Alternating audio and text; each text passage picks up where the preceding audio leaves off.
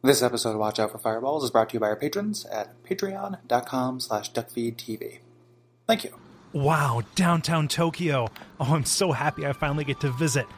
Let's find some shops where I can buy toys from all my favorite Sega games, like Space Harrier or Star Horse. Hey, prick, get your ass over here. No, thank you. I'm just going to walk along here. You think I'm going to let you get away with being all big Seinfeld dick and shit? But Seinfeld, Dick, you've got me all wrong. This is not the... Yeah, you look like you got a dick like Jerry fucking Seinfeld. Get over here. I'm going to drink the milk from your eyes. No, I'm just going to go find the local constable, get this sorted out. You would say that, Fraser Mouth. No, wait a minute. Fraser Mouth. Yeah, you got Fraser Mouth for miles, dog. Get over here. I'm going to scramble your eggs. I'm going to toss your sack. No, okay. That doesn't mean what you think it means. Okay, I'm still not sure why you're accosting me, but to be honest, is it something I'm wearing, or... What you're wearing ain't helping, man. But honestly, it's your news radio sort of walk, like the late Phil Hartman and shit.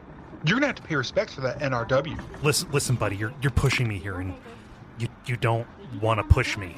You know, you don't know me. You don't have the right. Oh yeah. What are you gonna do about it, you Dana Carvey show looking asshole? I never thought I'd have to do this, but you leave me no choice. Yeah, and I leave you nowhere to sit at Central Perk, friend, because... Wait, man. No, it's cool, I'm sorry. Like, back off, man. No, That's right. He was out of the game until they drew him back in. Cole Ross is Nick St. Torque in the latest action blockbuster, Nick at Night, After Dark.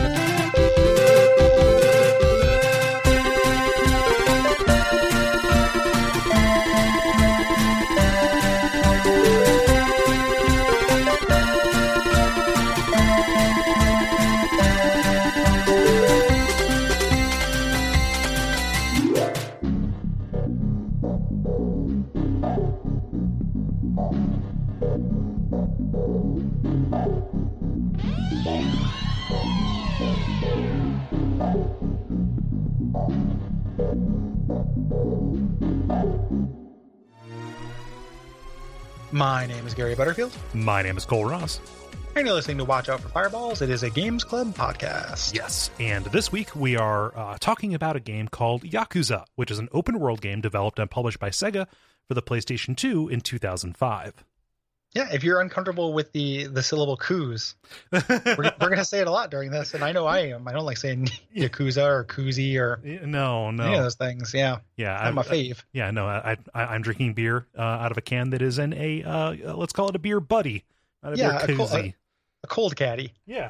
My phone friend. Yeah, drinking out of your foam friend. I'm just drinking out of my foam friend.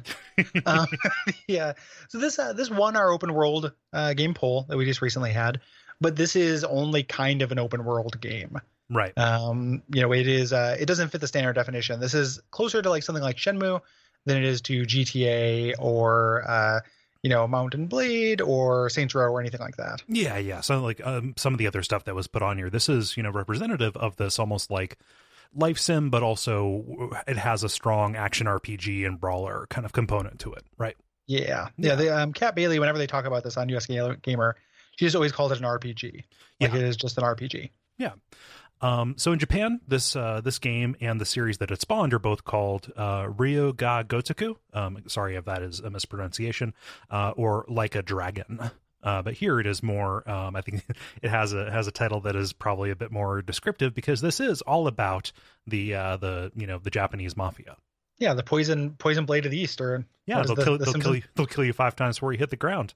Yeah, that little guy hasn't done anything yet. That was my entire exposure to the Yakuza. I was going to say the same thing. Growing up, I was just like, oh, the Yakuza, and then I started playing Shadowrun, and the Yakuza are a big part of that. Yes. So in this game, you play Kazuma Kiryu, a Yakuza enforcer who's coming back to the scene after being in prison for 10 years. Yes. For a crime he didn't commit. No. And he's not like a standard mobster kind of guy. Like he's he is good but virtuous.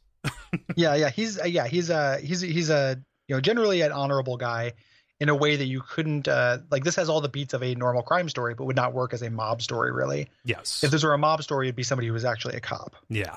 I played a little bit of Yakuza 0 earlier today, just because, spoiler, I like this game and I'm really, really curious about the rest of the series. I feel like I've slept on it. And that he is much more of like a tough, My understanding is that is one of the things that happens with this series. That this series has an arc that changes tones in the same direction that, say, the Saints Row games do. Not quite as extreme, obviously, but that they become like kind of goofier and more outsized. And the first couple before the remake and before Zero are the ones that are kind of grounded. Yes. But they kind of exaggerate everything as you go on. Mm-hmm. Yeah.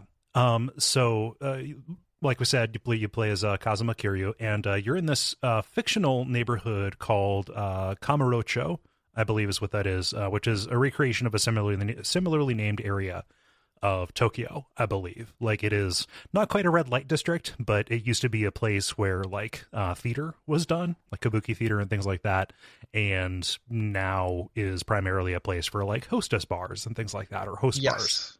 Yeah. Which is a big part of this, and that's actually one of the big triumphs of the game, is that it's like does feel like a neighborhood. Yes.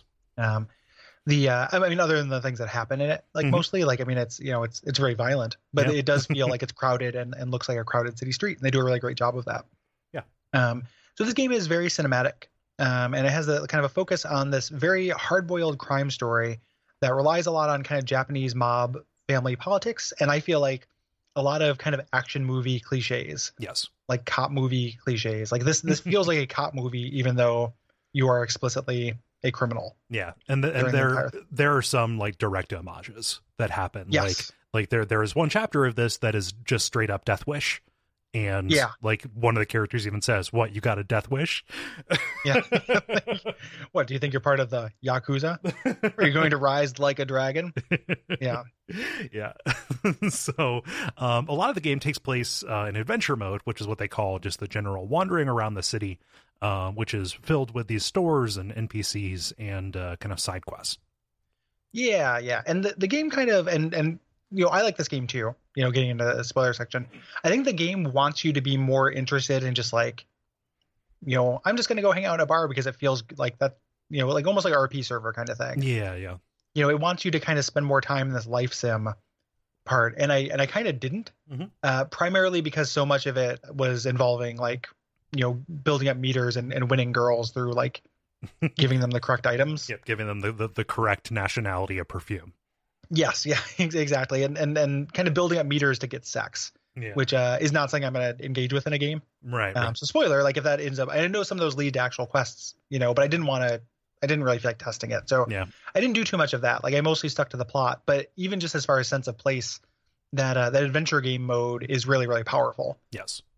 Going down to being, as opposed to using potions, like I'm going to go have a meal because that fight took a lot out of me. You still get a flavor of that, even if you're engaging primarily with the kind of gamey part of this. Yeah. And, because this is a game where you're running from place to place, you're going to be passing these things. So you're going to get very familiar with like where the drug stores are and what, restaurants are where, and, people are going to approach you, and give you flyers for different bars, or people are going to you're going to see like ambient dialogue about the girls at the hostess bar. So even if you don't go in and see that, you're going to get a little bit of it.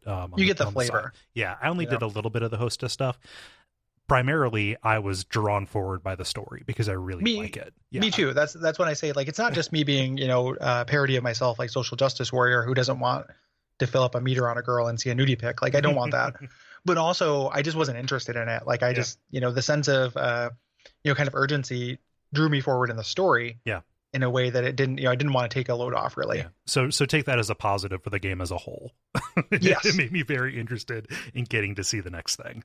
Yeah, absolutely. It doesn't require that you engage in these things, even though there is like, good content behind them. The times that I did kind of get drawn in these side quests, like they were good side quests. It's not just fill up the meter, but I think that it is, it does kind of rely on you wanting to fill up that meter. Yeah. And like, there are different kinds of side quests too, where we're a few bullets ahead, but like there are ones that are kind of important to understanding a little bit of what's going on, and like people will tell you about those, like as you are going to the next area, like somebody will say offhandedly, like, hey, the widow is at this office building, go see her. Like, that's not necessary, but like you're still going to go do that. That's probably the big one, because it feels like it should be part of the main quest.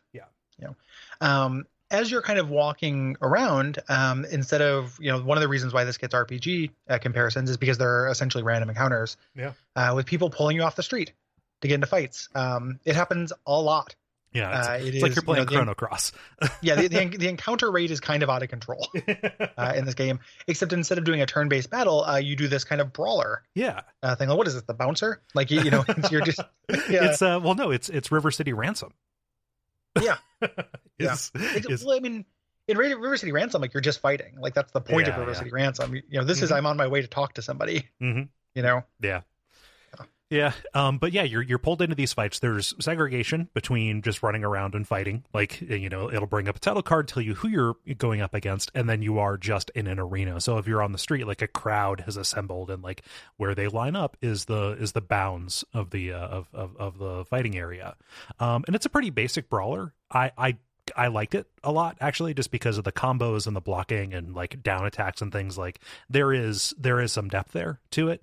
One of the things that gets better over the course of the series, and this game really suffers for, is a little bit of clunkiness, particularly in like aiming your attacks and committing to a combo and locking on. Like all of that tends to have you punching at thin air a lot of the time. Like I again, keeping that caveat that I really like this game, and I had fun with the combat too. Like I like it. I think it's more than a little clunky. Like I think it's really clunky.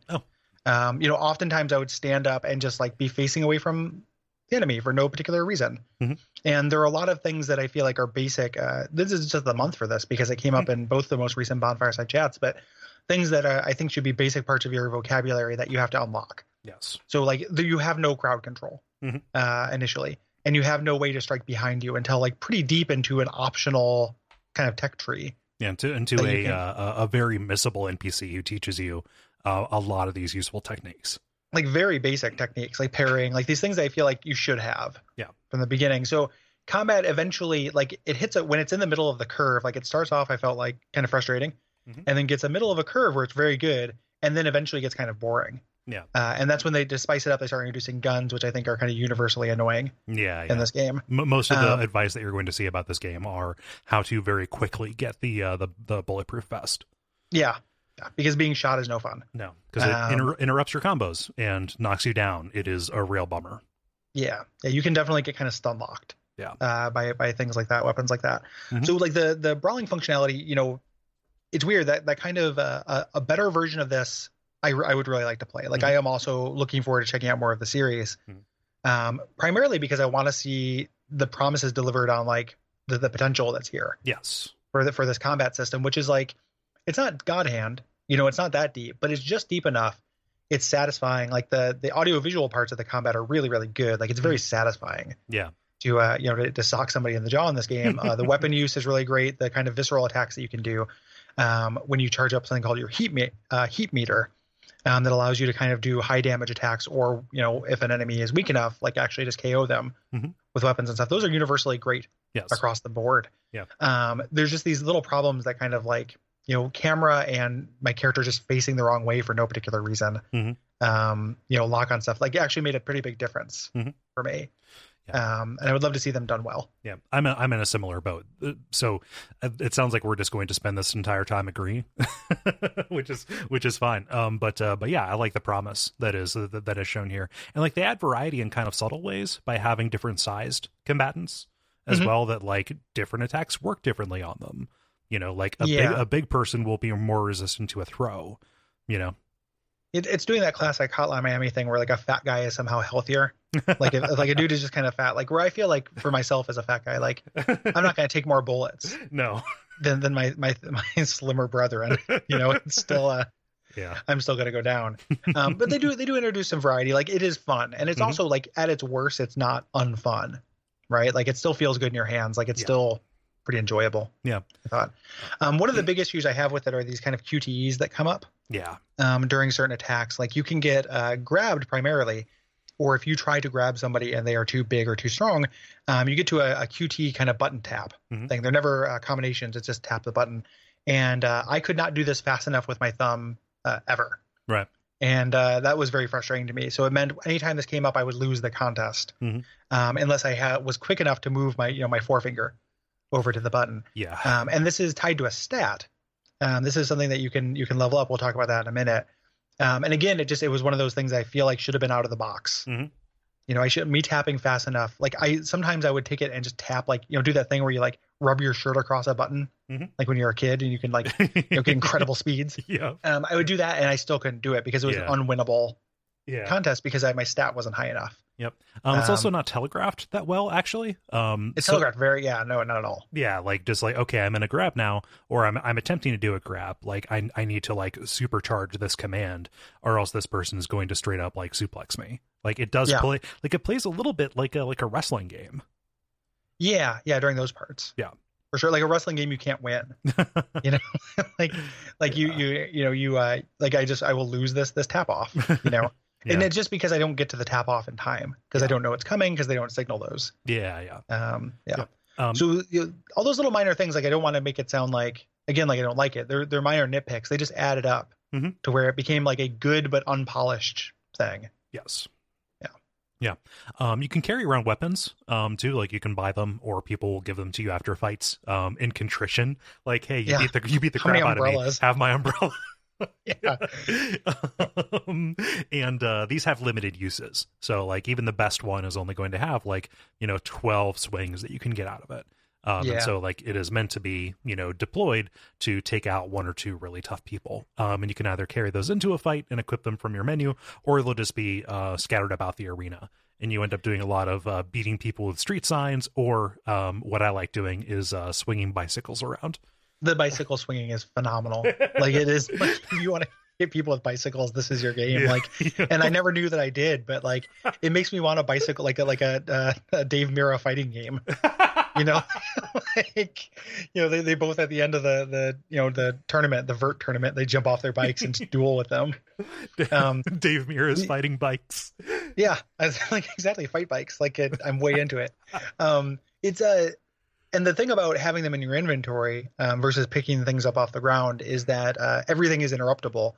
So the big advantage I found to having like a cache of weapons in my inventory is that I didn't have to pick them up. Like it would just appear in my hand. Whereas a lot of times running to pick up a bike or running to pick up a sign, especially once gun enemies are introduced, just meant you'd get interrupted and you wouldn't be able to get it. Yeah. You have to pick it up. You have to turn around like in real time. Like you have like I would say like probably like 2 times the turning radius of Kingsfield 4. But it's not great. It's better than Kingsfield 4, but you still turn around pretty slowly. Yeah. So it was a cool mechanic, like be able to just whip out this thing out of your jacket. Yeah. And also like picking stuff up in the middle of a fight is prone or vulnerable to all of the clunkiness that we mentioned before. Like sometimes it'll just be tapping the circle button, and then somebody will be just close enough for you to initiate a grab, as opposed to picking up that bottle on the ground. Yeah, the same button, or like your camera would just face away. Like I would, the number of times I picked up a bike and just swung it at nothing, is many times. Yeah, it is a big number. Yeah. So every fight nets you experience, and these can be funneled into different stats: spirit, technique, and body. And so this is how you exert some customization over the way Kiryu fights.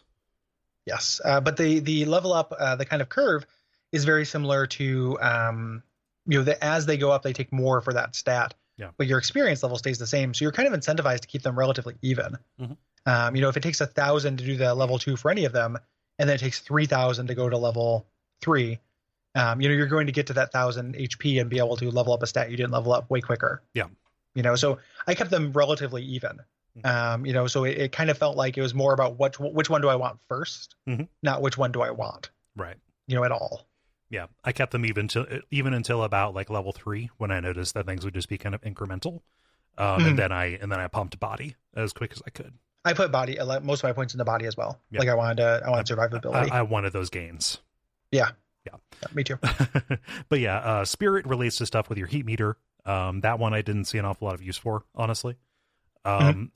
Technique gives you new combos, incredibly useful. And then body is your health bar, and then also those recovery moves that we mentioned. It takes less tappa to either do a throw or recover from a throw. Yes. Yeah. And lest anybody like say like, oh, no wonder you thought the combat was X. You didn't put any points into spirit and technique. I did. Yeah. I just did body first. Yeah. A couple levels of body, then went back. By 2/3 through the game, I was, pretty high level in all of them. Yeah. Yeah. Yeah. Me too. Yeah. So you do get currency in this game. In addition to XP, you get money. And this can be actually used in shops to buy weapons that you carry around, armor, which is like OP. Like it doesn't degrade. No. So you're going to want some armor, recovery items, or get kind of special items that are used for side quests and the like. These are either things that you will use for kind of the miscellaneous side quests. There are a few of them, or primarily special items for hostess bars. Yes. Which are a big part of the game. Yeah. That we didn't do. I did really? Like 3 or 4 of them, honestly. Yeah. Because there are cinematics in there. Like it is a little bit like a Grand Theft Auto 4 kind of thing. Oftentimes you will do them with somebody, and get a little bit of a glimpse of their character. But yeah, it's just not something that I felt compelled to do. Yeah. I don't want to pretend date in a game. Yeah. Yeah. That's about this. I mean, again, just with that sense of urgency, it just feels contrary to like, all the stuff the narrative is setting up, Yeah. So I didn't do a lot about that, but that is a big part of this game if you want to play that dating sim part of it. Yeah. They're actually non-datey side quests. Yeah. Well. Yeah. And you usually find these just out on the street. You will see NPCs that you can interact with have a green triangle over them, and oftentimes they will want you to, resolve a conflict for them by beating somebody up, or going and fetching some stuff. And there's a little bit of variety to this. From what my understanding, they get more involved and a little bit kind of more compelling. They attract you away from the main quest a little bit more later on in the series. Yeah, I believe it. Yeah. And some of these are kind of cool, but the basic verbs you're doing are always the same. Yeah. It's like some of the context is good. Yeah. There are mini games out in the world as well. Mm-hmm. Yeah, and these are fun. The crane game is kind of a bummer, but I like the batting cages. Yeah, I like batting cages in real life. That's how I feel about crane games and batting cages IRL. Yeah, it's just it's awesome because like Sega does a really good job at arcadey kind of stuff, and so like that batting cage mini game is a good time. Yeah, it's like it's pretty basic. It's like timing based. Yeah, but it's still fun. There's also slot machines. That you can do. There's a couple other kind of gambling things you can do that it's pretty much gambling, right? It has the same kind of things. And to do 100% in this game, you have to do all of this stuff, all the side stuff, and get all the things out of the UFO catcher. Yeah. All those things. And I don't want to do that. No. I just wasn't going to. The crane game I actually found intolerable. Like the amount of time between attempts. Yep. Got infuriating. Yeah, I've never seen a crane game inside of a video game that I thought was worth doing. No, because you don't get anything. No, like just like I don't even get the thing. Like it's I don't understand. And I did one until I won. I got this little monkey that had like a bandage on it, and I couldn't figure out what to do with it. Every time I looked at it, my guy would just say like, "Why does he have a bandage?" And I was like, "Is this something I need to keep around?" Because we didn't really talk about this, but you have an incredibly limited inventory. Yes, yeah, you have like and it's a huge bummer. Yeah, like 9 regular item slots and three weapons. Yeah. And if you're carrying around like these guys who would just like flag me down on the street to give me perfume, it was driving me fucking crazy. Like, beat me up so I can give you perfume. No, like I don't want your perfume. Like I'm gonna have to go make a trip to go sell this. Like, leave me be. So like having this stupid monkey in my inventory, I was like, maybe I need this for a side quest. At that point I met the little girl. Maybe she'll want it at some point. I didn't really know how it worked until I went online and looked it up. And it's like, no, it's a completionism thing. Yeah. You're just supposed to put them in your case and just. That's it. Yep, it's there for someone, but not for me. Yeah, there for someone. Yep. So the development team of this game kind of came from a bunch of different kind of projects at Sega, and really, really varied. So like Virtua Fighter 3 people are on this, Super Monkey Ball people are on this. All kinds of people kind of came together. Yes. For Yakuza. Yeah. And the combat is actually pulled from a game that I had no idea even existed for the original Xbox called Spike Out. Like the developer of this game came from that and brought over. Like if you go look at the videos, like that is totally Yakuza combat. Spike Out. Sounds like a volleyball game to me. It does. And so also notable, we are playing the first entry in the series when they came to the US. And this is the only one to get a full US voice localization. So it has some relatively big names, at least in voice acting. You have Mark Hamill, Michael Madsen, Eliza Dushku. These are names you've heard before. Yeah, and you know all about your Michael Madsen. The guy who plays the cop is like a character actor. Yeah, it's really good. A little bit Jimmy Stewarty. Yeah. He sounds like he's from kind of central casting, and like this is a controversial thing. And when I said this online, like everyone, people probably took a shit because you liked it. I like it. Yeah, I like Michael Madsen's performance in this. I like it being kind of outsized and super cheesy. And I think the idea is like later it maybe gets not quite as serious, but to have all these kind of like mostly character actors, really recognizable voices, but not like they kind of play a part, right? Like Michael Madsen's always kind of Michael Madsen. Yeah. I guess that's the opposite of a character actor. But the to have all these kind of these archetype actors like really worked for me. And the fact that the game is so cinematic and there's so much kind of downtime in it, which is usually like, I hate that.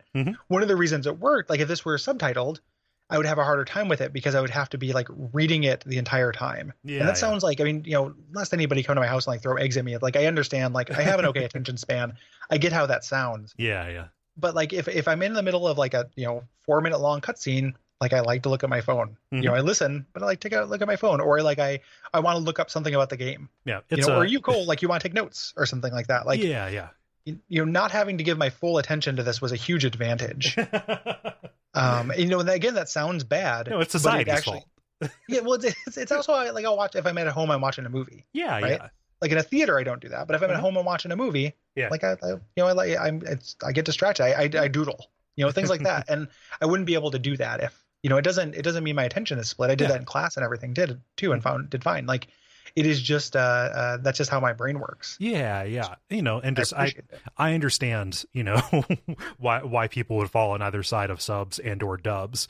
If you are used to watching movies in your own language, watching something that is subtitled requires a different, it activates a different part of your brain. So like, people talk about this like being bad voice acting, but not bad enough to be like good and entertaining.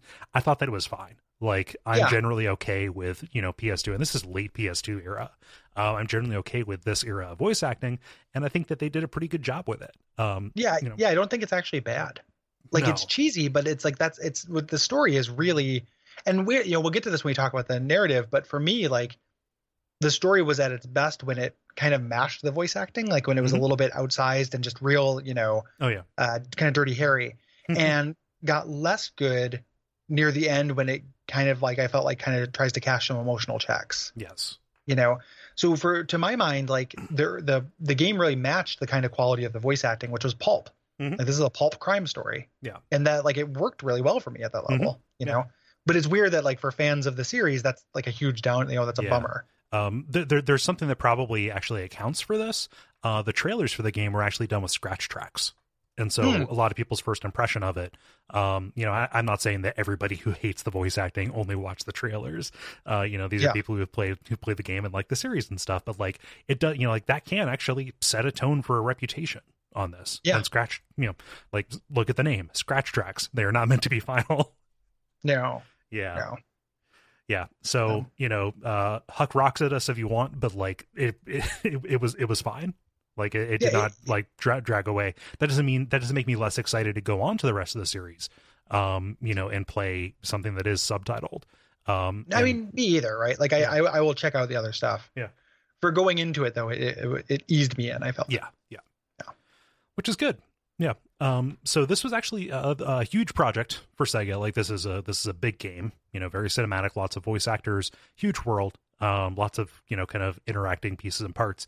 And so Sega actually partially funded this with product placement throughout the game's world. And that's not really apparent in the US release just because, hey, different cultures, different products. They don't have like Coca-Cola machines all over the place. No, it just looks like ambience to me because I don't read the language. Yes. So we mentioned this a couple times. There's a remake of this coming out actually like relatively soon. I think like end of summer. It's like August 2017. Yeah. Yakuza Kiwami is the name of it. And in retrospect, I kind of wish I had waited for it.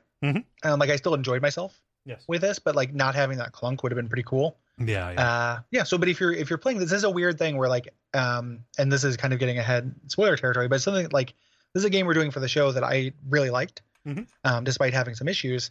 I don't recommend playing it. Yeah. Like, you know, I like it a lot, but I think you should play the remake and then play later games in the series. Like play the better version of this. Yeah. You know? Yep. Yeah. Yeah, just a weird little fluke of timing. Like I knew nothing really about the series, you know, up until the time we started playing it, and then the game made enough of a sales case for me that like before I even finished, I ordered Yakuza 2 and Yakuza 0. I'm like, let's do this. give me all of it. Yeah. So this game did spawn a massive franchise with some spin-offs. Like there is an undead, like a zombie version spin-off that came to America. It's like Yakuza Dead Souls or something. The most recent here in America is a prequel, Yakuza 0, and then Yakuza 6 is already out in Japan, and I think it's going to come out like early next year here in America. And everyone loves Yakuza 0. Yes. Like, you know, games Twitter is like flip their shit over it, and in any other game, you know, year for games, like people would still be talking about it. I feel like, yeah, it's just we're in this weird embarrassment of riches where like I feel constant shame and embarrassment about not being able to get the games I want to play. What did we do to deserve this? It's I feel like we're being softened up for something. Yeah. Like it's like we're gonna get invaded by aliens or something that are coming in through game devs to like. It's just like they just wanted you to be comfortable in your last days. Yeah, they'll jump in like a spaceman, a Mars Attacks will jump into my room with a ray gun, and I'll get up to like fight him. I'll like grab my bat or something, and he'll be like, "You haven't finished Tides of Numenera," and then I'll like look over at my computer and then zap. Yeah, you haven't played Nier 1 yet, you know, and then that'll be it for let me. alone Nier Automata. Yeah, you're garbage, and then it will just destroy me. Yeah, like. You know, so it's good job, Alien Overlords. Like, you did it. You finally found a plan that worked. Yep. Get them through their Steam backlogs. It's our weak point. Yeah. So tell us a little bit about the plot, Cole. And we're not going to go through the whole plot because standard, you know, this is a very narrative game. Yes, exactly. So all the mysteries and character changes, you know, can't really be summarized up front. There are a couple things that you should know. You know, this is a game that is very steeped in Yakuza custom and tradition. Something you need to know is that the city's underworld is ruled by the Tojo clan, which is kind of this umbrella conglomeration of a bunch of different subsidiary families, and there is some real Game of Thrones type shit going on in order to, you know, get the chairmanship for it. Yes, yeah, these people kind of vying for power. And also should be noted, like if you're intimidated by like the amount of backstory that you might need, again, this is going to be a thing where I feel like this is the game that I liked and people are going to say I'm liking it for the wrong reasons, right? Because like there's the voice acting thing. Another thing is there's a lot of different families in this. Yeah. I'm not going to say I understood at every given time who was who and what their relation was. Right. You can kind of unfocus your eyes and still get a lot of enjoyment out of this. Yeah. Because it does hit those kind of like crime mobster beat, like those like pulp beats, you know, and I would figure out through context sometimes like, you know, a couple minutes in, you're not minutes, but like, you know, 30 seconds into a cutscene, it all kind of come back to me. Yeah. You know, but there's kind of a truth to playing something that's not in your first language where there's just going to be a lot of names that your brain doesn't immediately recognize as names. Yes. You know what I'm talking about? Like, again, I'm not racist. Yeah. But like, it doesn't read like a name to me when I first hear it. So it's harder for me to make those associations. It's a real conscious thing, right? Like you have to see them referred to by name while the camera is on their face, you know, several times in order to understand like, okay, that is who this character is.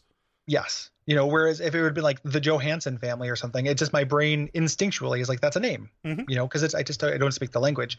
So that was, you know, could have been a problem. And I could have like, you know, if this were a less kind of pulpy plot, that would have been a problem, I think, for me. Yeah.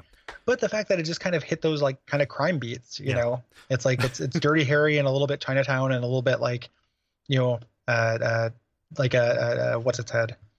I'm thinking of a Chow Yun-Fat movie that is escaping my name right now, but like it just kind of hit. It was very familiar, so you can kind of unfocus your eyes. You do need to know this stuff, but don't be intimidated by it, I guess is my point. And by about 5 hours, then you know who the major players are. Yes. Even like pulling out a little bit from the cultural side of this, you're also looking at just like random dudes, just like people in suits who are all kind of doing some very similar stuff. Yeah. With a couple of exceptions of like, oh, that person is designed to be a boss because I'm supposed to see them move in that outfit. Yeah. Yeah. And even if there wasn't that kind of cultural difference, there's just the fact that this is also PS2 level fidelity as well. So some of the more subtle differences, like if you see somebody at a glance and they have the same haircut as someone else, like pretty tricky if they're running in the background or something. Yeah. But over the course of this, I kind of found my footing, and I got like way into the family politics and stuff.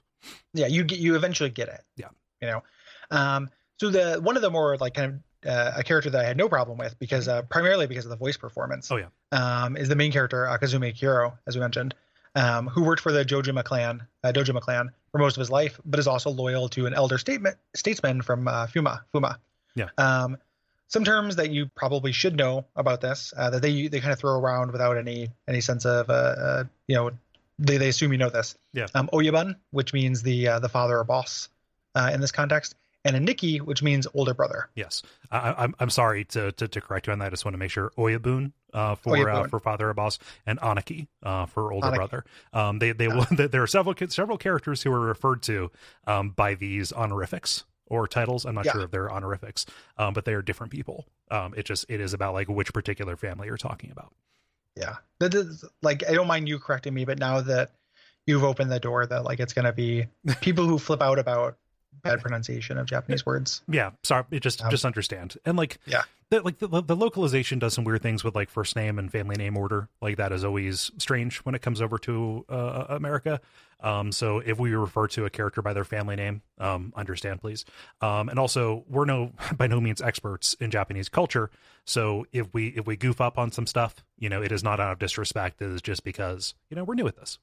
Yeah. I mean, I'm not going to pronounce anything right. Yeah. And I'm not setting out not to. I just know that I won't, and I'm not, don't at me about it because it's like, it's not because I don't care. It's just I'm not good at it. So, we start out here with chapter 1, The Fate of a Traitor. Yes.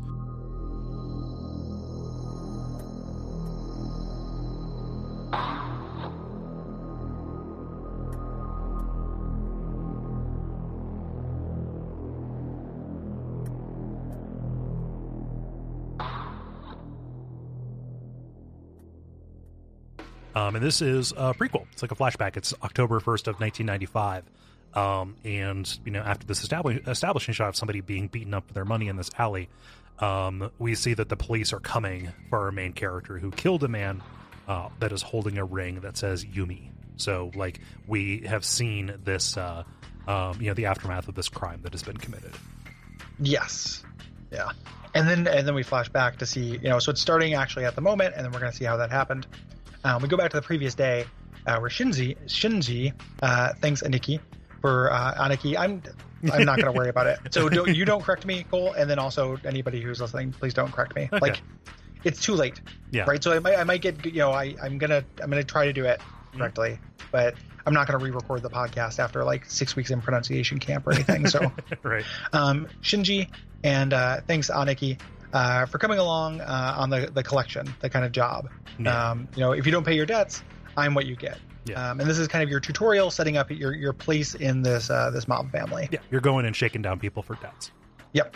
Yeah, and so like you're looking at this place that is lending money to criminal outfits that doesn't pay any interest. This is Peace Finance, and like you go into this office building, and all of a sudden here you are in this combat tutorial. Just roughing people up. Seriously hospitalizing them. Yeah, you if you like putting people in traction, like this is the game for you because that's what happens. Yep. Also, if you like punching people in dicks. Yeah, you do get to punch in the dick, and a lot of just wall slams. Again, and I can't, I mentioned this in the generalities, but I can't really emphasize enough how good the kind of kinesthetics are to this. All those wall slams, all those dick punches, the overhead attack, like the real basic combo that knocks people down. Mm-hmm. It feels so good in your hands. It just has such a huge like audiovisual impact that just like, man, get them. Yep. Yeah. It's it feels incredibly good. You know, and it only gets a little bit better as you start getting different kind of scenarios and moves, you know, to pile on top of it. So Shinji, who is your Aniki, you know, after you get this money, you know, starts talking about like, hey, you know, Kazuma, you want to start your own family. Like that is his, you know, it's 3 days before retirement kind of moment. Like he's got big plans, you know, to rise up through the ranks. Yeah. Like we're gonna make it big. We're gonna go out to California, Mr. Homer. After you head out in the alley and there's a fight, you know, a guy picks a fight with you. Yeah. This is an important character. Like he's one of the primary characters in Yakuza 0. This is I think Mashima Goro, the eye patch guy with the orange jacket. This is the character who is voiced by Mark Hamill in this. Yeah. Which makes sense for him to be voiced by Mark Hamill. You know, so this guy kind of confronts you and starts, you know, you get kind of accosted in the street. You do this fight, and then this character who shows up with the eye patch says like, "Hey, you did not know this was the dragon of the Dojima clan," you know, and starts beating the shit out of him. Yeah, and you eventually stop him. Like, hey, this is unnecessary. You don't have to, you know, kill your subordinate because he disrespected me. He's learned his lesson. Yeah. Kind of a nice bit of characterization right away, where it's like, you know, you're not a vengeful asshole. Yeah, I mean, just like we act with honor here. You know, a very it is a different but strict definition of honor. Yeah. He's tough but fair. Yeah. So like you have this nice little peaceful scene where you meet kind of what is Kazuma's real family, you know, not Yakuza, but like kind of this brother and sister that you have. Nishiki, who's kind of a real soft boy, and also Yumi, who's you know, like very much like in the role of a sister for this. Yeah. And you're just at this bar called Serena, throwing some back, and it's a very kind of like serene montage. Yeah. It's so as you're kind of doing this, and this is something where like and you know, I was going to ask how you feel about this, Cole. Where like, because most of the game is about after this kind of prequel chapter, this kind of sets up the relationships. Do you think that this game would be stronger if it was not something where the game kind of like just immediately told you, you know, if you got a chance to kind of live in this world and care about the characters that kind of the rest of the game kind of fulcrums upon, you know, more than this?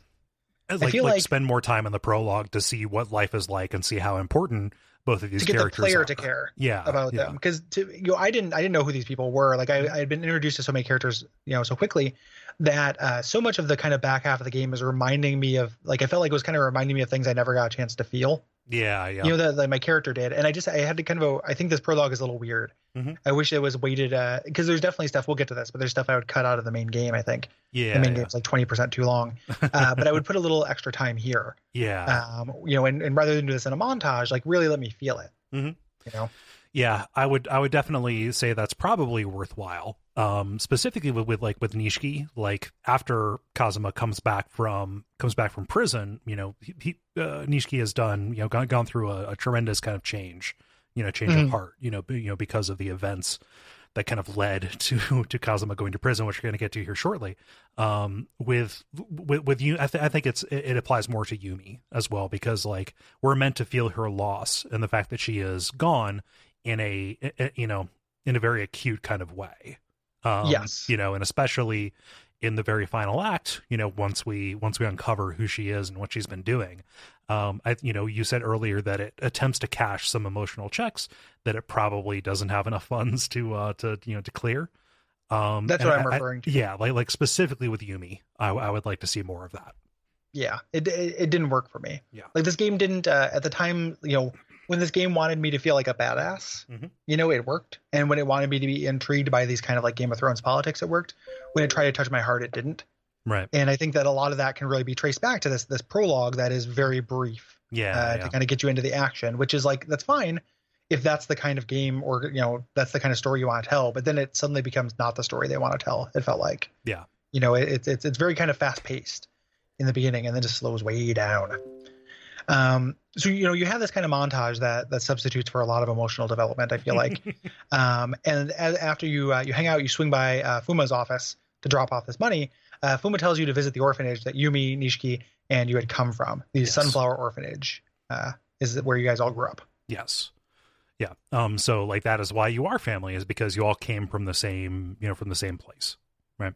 Yes. Um, And one of the reasons why the emotional development isn't there is because from functioning GFs, you no longer you no longer have your memories. yeah, So, I'm happy you made that joke because I was going to later. Yeah. Sorry, So I'll just scratch that off my list. I also said it's functioning instead of junctioning, so no, like it's fine. you still have a chance to do it right. Okay, Carry me my drop a legacy marker. forward. Okay, No, 3, it's 2, fine. 1. Hey Gary, don't you mean junctioning? Yes, I do. Okay. You know it. Yeah. But again, this is just more exposition, right? Setting up all of this stuff to kind of lay it out. Because setting it up to lay it out. Sorry, I'm just trying to get to the next point. It truly is the zeitgeist of our times. Oh Jesus! Yeah. Like this is a lot of cinematic. Like we're not in the gameplay heavy portion of this. But like this piece is broken because Dojima, your Oyabun, has kidnapped Yumi. Right, like Shinji calls you, like saying, "Hey, something weird is going on." And Nishiki is off to rescue him by himself, rather. And he's got kind of a crazy look in his eye. Like Nishiki is very attached to Yumi in a way that you are not. Yeah, he had a longer prologue. Yeah. Fuma tells you not to go, but you disobey him and you go anyway. Yeah. And when you get there, you find that Nishiki has killed Dojima because he was going to hurt Yumi. Yes. Killed him with a gun, like shot him in front of Yumi. Yes, which is a huge deal. Like that's something that like you have to kind of trust the kind of cultural implication of that. Yeah, trust like when a gun breaks into the scene, like, and that is something that I think actually works pretty well. Like like it's not until like government agents get involved that that guns are commonplace. And if you want to buy a gun from the black market, it is one of the most expensive things you can get. It's not just the gun, but also just the killing your master. Yes, kind of thing. Like this is the kind of thing that's not portrayed with this kind of gravity in actual like Western mob movies, right? Mm-hmm. Yeah. Like it's not it's a big deal, but it's not as big a deal. Yeah. Like this is literally the worst thing you can do. Yeah. like this is so bad that Kazuma goes into damage control and understands that like Nishiki can't handle this heat, right? Like, like he is not meant for this. Like he needs to be around for his ill sister. Right. And so like he says, all right, we're going to have to take care of this. I'll climb into the driver's seat. And when the cops show up, it's going to be. Yeah, I was driving. Yeah. Yeah, absolutely. Yeah. And so you're interrogated by a police detective, Date. And, he asked me why I gave a ring to Fuma. Or no. I asked him to give this ring to Fuma, like the Yumi's ring. Mm-hmm. Yeah. And apologize. Yeah. And so you're in prison at this point. Shinji visits you to give you an order of expulsion, which I guess is what it sounds like. Yeah. Like it's you're out, buddy. Like you're excommunicated. Like you're no longer part of the family. And like this actually does resonate. Like you don't need the cultural kind of connotations to understand. Like you're cut off from everybody that you knew and your entire system of support. And also, like, you would not get you're in prison. You will not get any protection. Yeah. So and Fuma is actually taking over. Yeah. The Dojima family. We find out that Yumi actually lost her memory after the shooting from the trauma and went missing from the hospital there. And this is such a huge exposition dump here at the end of the chapter. It's kind of crazy. Yeah. Like things are going to get smoother. It'll be less us just recounting things. Yeah. It's a weirdly paced story. In the beginning, it's very fast paced, and then it kind of slows down and gets weird, and it's not perfect in that respect. It keeps you going, like it's good, but it's not perfect. Yes. Yeah. And then there's the requisite prison fight. Like there are a lot of hands that are stabbed with forks, a lot of heads bashed in with trays. Yeah. But which I'm down. And also a lot of like orderly. All right, well, let's make an arena out of these tables. I was expecting to spend more time in the jail, actually. Yeah, me too. Kind of after this. Like, I was just like, oh, this is kind of cool because they made a big deal about how you'd get no protection, in jail. But I guess this is it. This is the no protection, right? Yeah. And I was like, oh, that's kind of a cool idea, to explore. And they don't really do that. Not that what they explored instead is bad, but right. Yeah, but like the new chairman, Chairman Sarah, has sent hitmen in to take care of you with forks. Yes, yeah, and he's the third chairman. So there are multiple. It's like a cello in high school. Like there's the first chairman, the second Yeah. chair, the third chair. Like it is, there are different degrees. Oh no, it's like he is not the like it's not like third string. Like he is the third in the line of Okay. of the people, because like something very important after Sarah dies is like who is going to be the fourth chairman. Like that is the power vacuum that is left open. Oh, gotcha. Yeah. Gotcha. Yeah, I misunderstood that. Yep. I think I knew that he was going to succeed him, but I thought that you succeeded in that line. Yeah. So, yeah. Nope. But yeah, like 10 years pass. Kazuma does not age a day. Everyone calls him old man though, which is not like a thing. No. He doesn't look old at all. No. Yeah. There's no gray on the temples or anything. Yeah. Which I imagine if I was in prison, I would age very quickly. That seems like a very stressful, horrible life. Oh yeah. Yeah. But yes. So like you get your parole, and Fuma has sent you a letter, and there's this super ominous scene of like back at Tojo Clan headquarters of Chairman Sarah walking along and people bowing to him. Like there is an ominousness about the Tojo Clan now that you're on the outside. Yeah. You find out Nishiki has started his own wing of the family, and he's called an emergency chairman meeting. He says that the clan's money in the bank is gone. Yeah, it's like 100 billion yen or something like that. Yeah.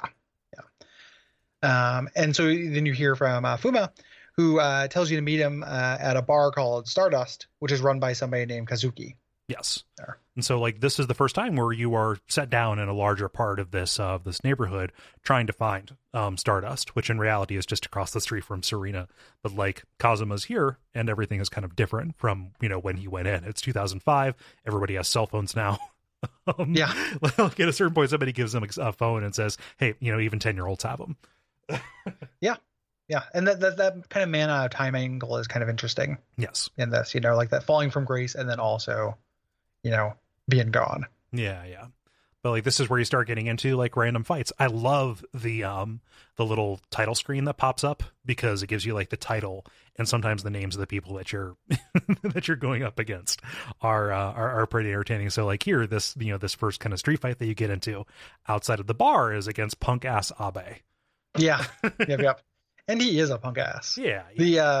I love those two, and I love the music that the kind of battle music in this. Yeah.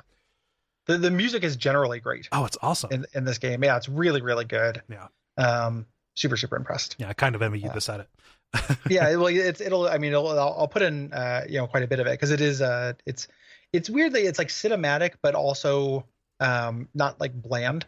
It's like action cinematic. Yeah. And not like in the way like the Bourne movies are or anything. It's not kind of frenetic in that way. Right. It's early 2000s cinematic is what it is. Early mid 2000s, and that's great. Yeah, there's only one bad track that I couldn't stand, and it's appropriate because we're right outside of where it plays in Stardust, like that weird electroclash, like just that weird percussion track that is just the same 3 seconds repeated over and over again. No, thank you. That was the Battletoads pause music you just did. Yeah, I thought about that halfway through. I like the Battletoads pause music. Well, that's the line. Like it's like, are you a Battletoads boy or a Stardust boy? I'm a BTB. Yeah, you're a switch hitter. Yeah, I'm a B2B who's DTF. You're a BTB who's DTF. I've always said that about you. And I would correct people who got it wrong. Yeah, I do this podcast with a BTB who's DTF. One thing you got to know about Cole Ross. Yeah, he's a BT.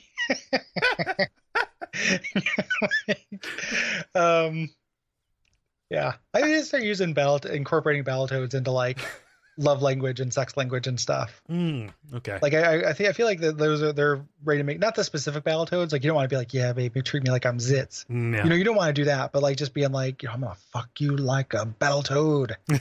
Like that kind of thing. I think there's. It's so upsetting. But if you imagine a Trent Reznor voice. Oh yeah. Okay. Then maybe it's kind of like sexy in a cool like Hot Topic way. I think you just contradicted yourself. Yeah. No, I thought you were about to say like, oh, we need to bring Battletoads back into more conversation. I was about to say like, yeah, enough time has passed since 4chan like made that its thing about Battletoads getting a remake or whatever. But no, nothing dies anymore. What is up with 4chan and frogs, man? I don't know. Like, get off the frogs. Yeah, frogs are great. Back off my frogs. Yeah, they used to be. Yeah. Now they're nightmares. Yeah. Yeah. Dang. I miss you, frogs. Hop on back into my life. Yeah. Yeah. Don't know that my love for you croak.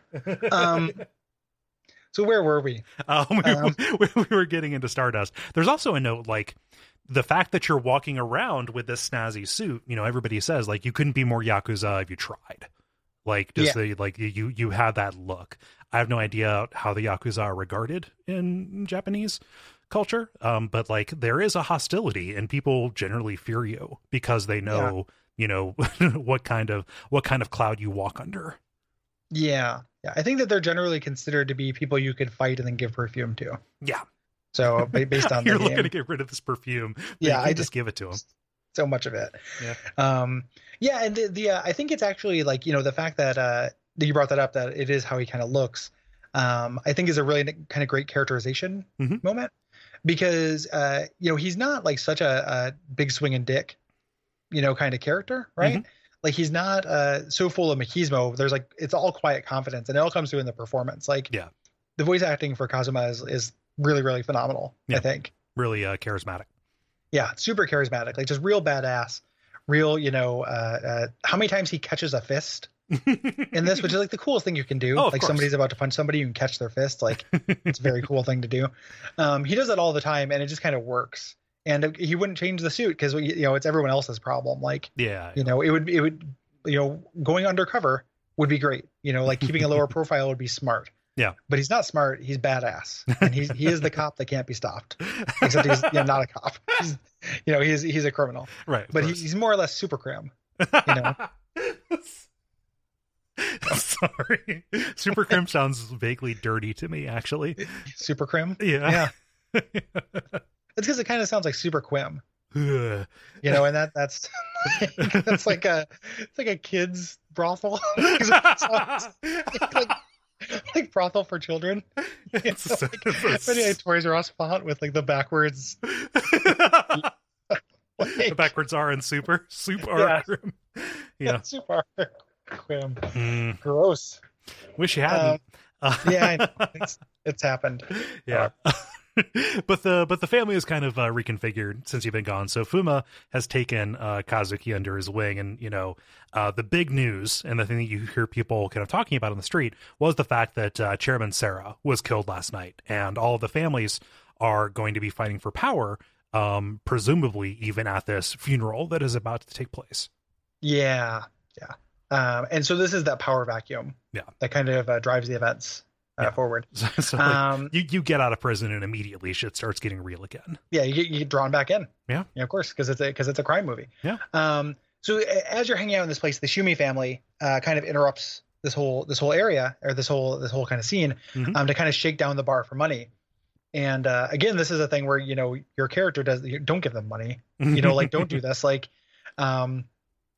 you're willing to take out these dudes. Yeah. In order to fight, and then kind of narratively, Shinji rescues you. Yes, Shinji, you're Anaki from the beginning, and like he was kind of a goof before. In the 10 years, he's gotten hard, and in fact, he is under orders from Fuma to go and work and believe in Nishiki's family. Like he has been put undercover to like keep an eye on where things are happening. Yeah. So like Nishiki is the one who betrayed the family, is what everybody is saying, and Shinji says like, hey, you need to understand that when you meet him again, like it's not the same. Yeah. Which we'll find out in a long time. Yeah. You don't get a face to face with Nishiki until like, let's say 75% of the way through the game. Yeah. It's quite a ways. Yeah. First we have to do chapter 3, Funeral of Fists. Yeah. Which is a good name for a chapter, even though it's a bad chapter. Yeah, it's not a great chapter. And this is very much a product of its time, being around 2005. Hey, why don't we just have a stealth mission? Yeah. It's leaning into those kind of adventure game aspects of this thing, which are underdeveloped and like not particularly good, right? Like I like not having to fight my way through every problem, but like when you actually tie any mechanics into it, it doesn't work. Right. It's either a boring fetch or it's this. Yeah. Yeah. Yep. So it's a nod toward kind of having a little bit of variety, which is the thing that the series as a whole is praised for, right?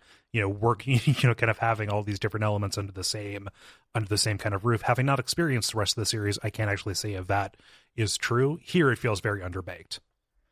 My understanding is like one of the big ways that the series has a variety though is by developing that side stuff. Yeah. So it's all opt-in. It's not these kind of mandatory like now you're doing a driving mission, now you're doing a stealth mission. I think every time this game kind of strays away from its core kind of fighting mechanics, Mhm. which again are pretty flawed, but when it strays away from those gameplay wise, it never works. Right. Like other than the batting minigame. The batting cage minigame is good, but like the driving section that comes later is horrendous, I think. Yeah. We'll get to that. I think that's terrible. Yeah. I think this is pretty bad too. Virtua Cop wasn't even good like in its time. Yeah, like and you sir no Virtua Cop. Like it's so this like narrative stuff that happens here is cool. Oh yeah. Right. So it's like it's a cool story. It's just like what we actually have to do sucks. Yeah. So we start out with this kind of cutscene. The Oyabun is getting his head shaved. Yeah. And he's talking about so he knows Kazuma's back in town. Yeah, and this is We'll take off that fucking suit. this is Michael Madsen's character. I when I was taking notes, I only put him down as Oyabun, but I need to actually look and see what family he's from. Yeah, I don't know off the top of my head. This is Futoshi Shimano. Okay. Shimano. Yep. So yeah, this is kind of a mover and shaker and kind of a big tough. So yes, bald head, very very roughneck kind of guy. Yeah. So Michael Madsen character. Yeah, exactly. There we go. What's his name? Shinji starts giving you the rundown, saying like, "Hey, this funeral is going to be a who's who of all of these of all these families, and everybody is pissed at you still for betraying Dojima. So like, if you're caught, act like you're paying your respects, but really don't get caught." Yeah, and the reason you're going to this is to meet Fuma. Yes.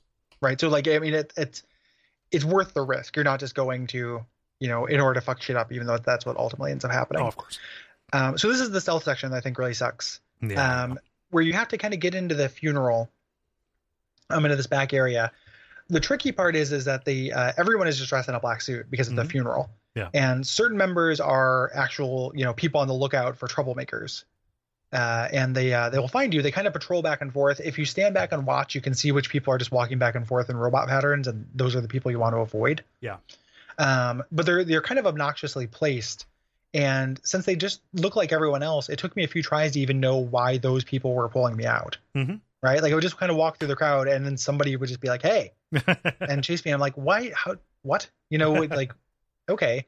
And then there's these little adventure game elements you have to do where you have to get like a mourning badge and sign this guest book for the funeral. Yeah.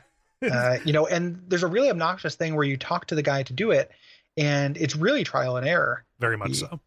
Because you can't lie about what family you're with, but I would thought like you lie about your name, you have to lie about your name. Right. But then when you ask your family, I'm like, oh, I don't want to know what family I'm with.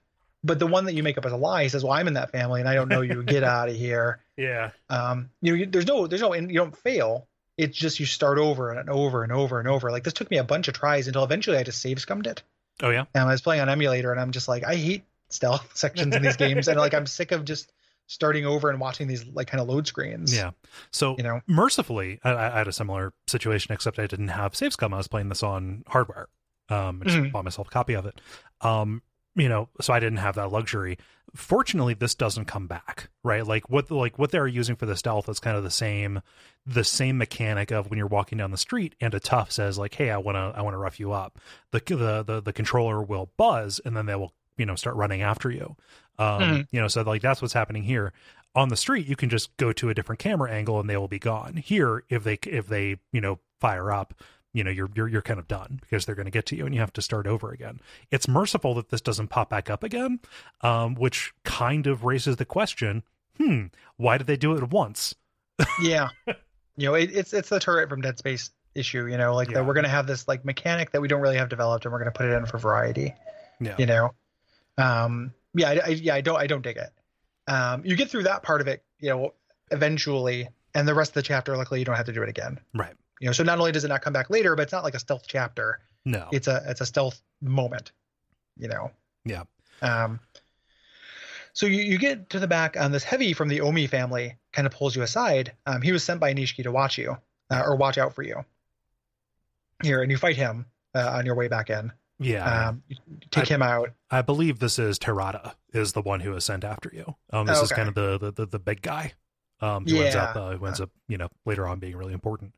But yeah, he roughs you up, and he is, weirdly working across family alliances, with Nishiki. So again, something is up. When you're in the house and waiting for Fuma, you get this nice little kind of breather and a primer on the different heads of the family. I liked this a lot, where you look at the portraits and it actually says hey, this is this person who is associated with this family. Here's something about this family and what they do in the clan. Yeah, I like that too. Yeah. I don't think there is, and you can correct me if I'm wrong. Is there like a glossary or anything you can refer to for this stuff? No. In game. So I like this too, but I wish that there was a little bit more this is going to make me sound like a real whiny snowflake, right? But the game's not made for it doesn't ease you into these cultural things, right?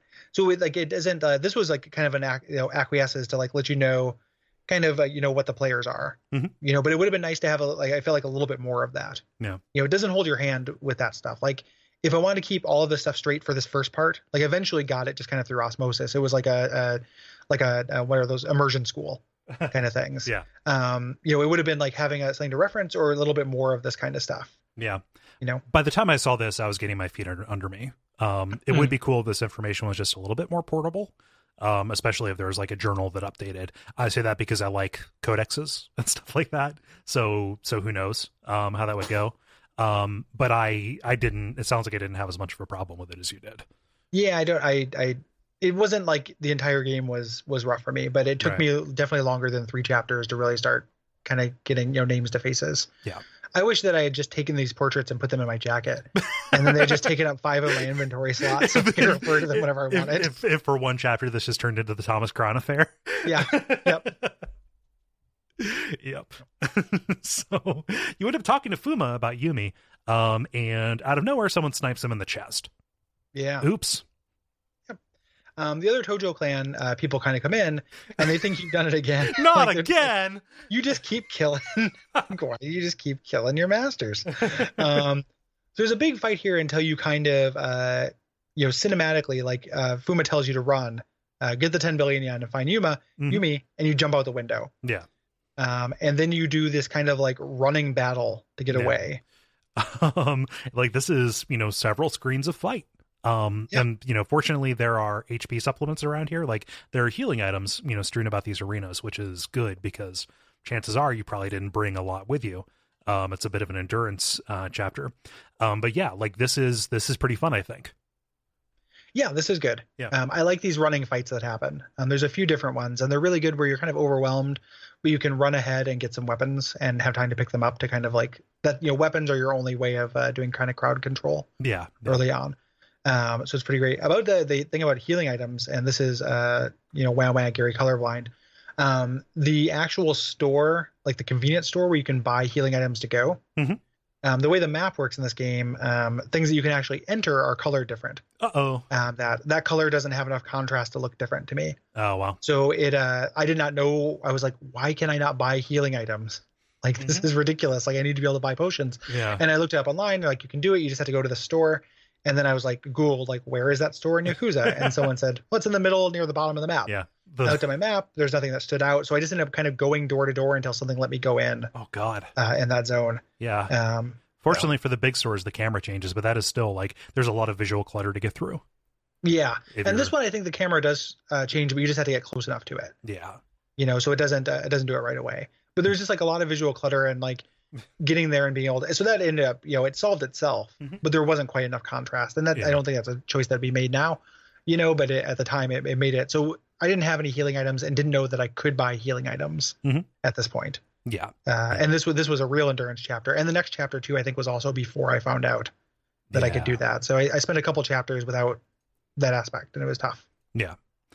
So the chapter closes with a boss fight, our first one against Shimano. Our big Michael Madsen character. He takes off his shirt and he's got this gigantic back tattoo of a tiger. This is something, about the characters. Kazuma has a dragon tattoo on his back. Nishiki has a carp, and so these are, kind of symbolic about their different functions in the story. Yeah. Yeah. And weirdly, this boss fight is not only is like the easiest boss fight in the game, but it's easier than the fights you've been doing up until this point. I know, right? Like I just kind of got him in a corner and hit him a bunch. Well, it was really easy. I think he might be the first big guy that you fought, and bosses fall under different kind of rules anyway.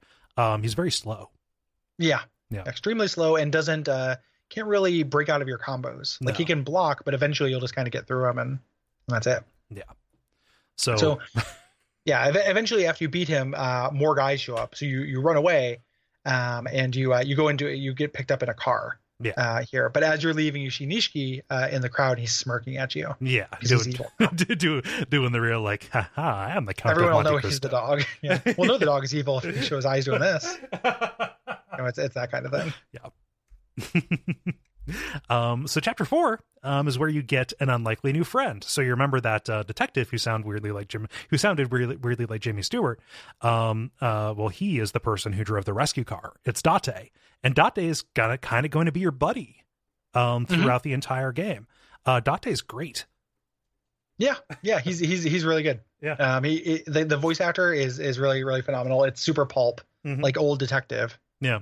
Style, and this is such a like crime movie cliche, like the one honorable crook, with the one honest cop. Yeah, with the one cop who is too honest for the force. Like he has been demoted, I think, from homicide down to organized crime. Which is why he has been keeping an eye on this and kind of was very keenly aware of your release. Also, he has been digging way too deep onto the Dojima investigation, right? Like he has figured like, hey, maybe the story we have isn't the real one, and there is something more going on, especially with the recent killing of Masasera. Yes. Yeah. And this is I to this game's credit, like it kind of deciding not to engage in a kind of movie cliche.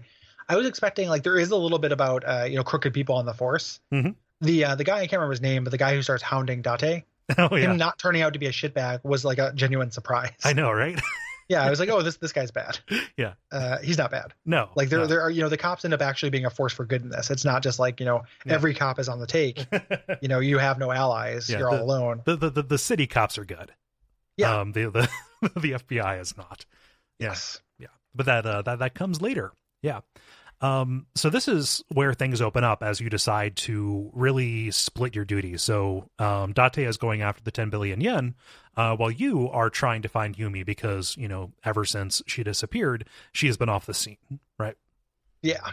Yeah. And this is the first time you can kind of explore. This is when, if you want to go do some batting cages, do UFO catcher, engage in some host club hijinks, this is where you can do that. Yeah. Mostly I just kind of wandered around exploring the city here and got into a bunch of random encounters, of course, which is good because I was leveling up and it's I needed to get stronger. Yeah. A random encounter is pretty it's a little bit more let's say tolerable, a little bit more tasty when like the actual system is fun to engage with. Oh, absolutely. Yeah. Like I wasn't just tapping A through this. So there were definitely times where I got fatiguing, right? Like I was just like, man, leave me the fuck alone. I just want to get to the next beat. And eventually you learn, which characters are going to trigger a random encounter. Yeah. Yeah. And you just kind of avoid them. Like it just like, and it was real silly. Like I was just like zigzagging down the street to stay away from guys who I knew would like accost me to try to give me perfume. Yeah. If you see anybody in a green tank top that says fart, run. Yeah. Also in this game, if you see somebody in a green tank top named fart, run. Yeah. It's a real bad t-shirt situation. Yeah. So you go back to your old haunt, and your friend, the bartender there, Rico, is talking about this mysterious woman who looks like Yumi and claims to be Yumi's sister. Her name is Mizumi, who has opened her own bar in a really hoity-toity place called Aries. Yeah. Yeah. So this is where I started getting Chinatown vibes. Yeah. And stuff too. These like twins and stuff. I was like, whoa. And she tells you to go to this bar named Bacchus in order to find out where Aries is. It's that exclusive. Yeah. And at this point, you get your home base. So this bar becomes a hideout, which means you can go here, watch your life meter slowly fill up, or you can store things. Yeah, so you can go here, like leave it on that screen, get up, I don't know, go dust something, and then come back and then play the rest of the game. Yeah. I wish that I don't know why that takes time. Neither do I. It should definitely have been instant. Yeah. I mean, like your base, like you took a nap or something. Yeah. So Date calls you and says like, hey, we need you, you need to go see this girl, right? And so like, this is, one of the side pieces that I did, or like where you can go with him to one of these hostess bars and he can, gets a little bit of talk here.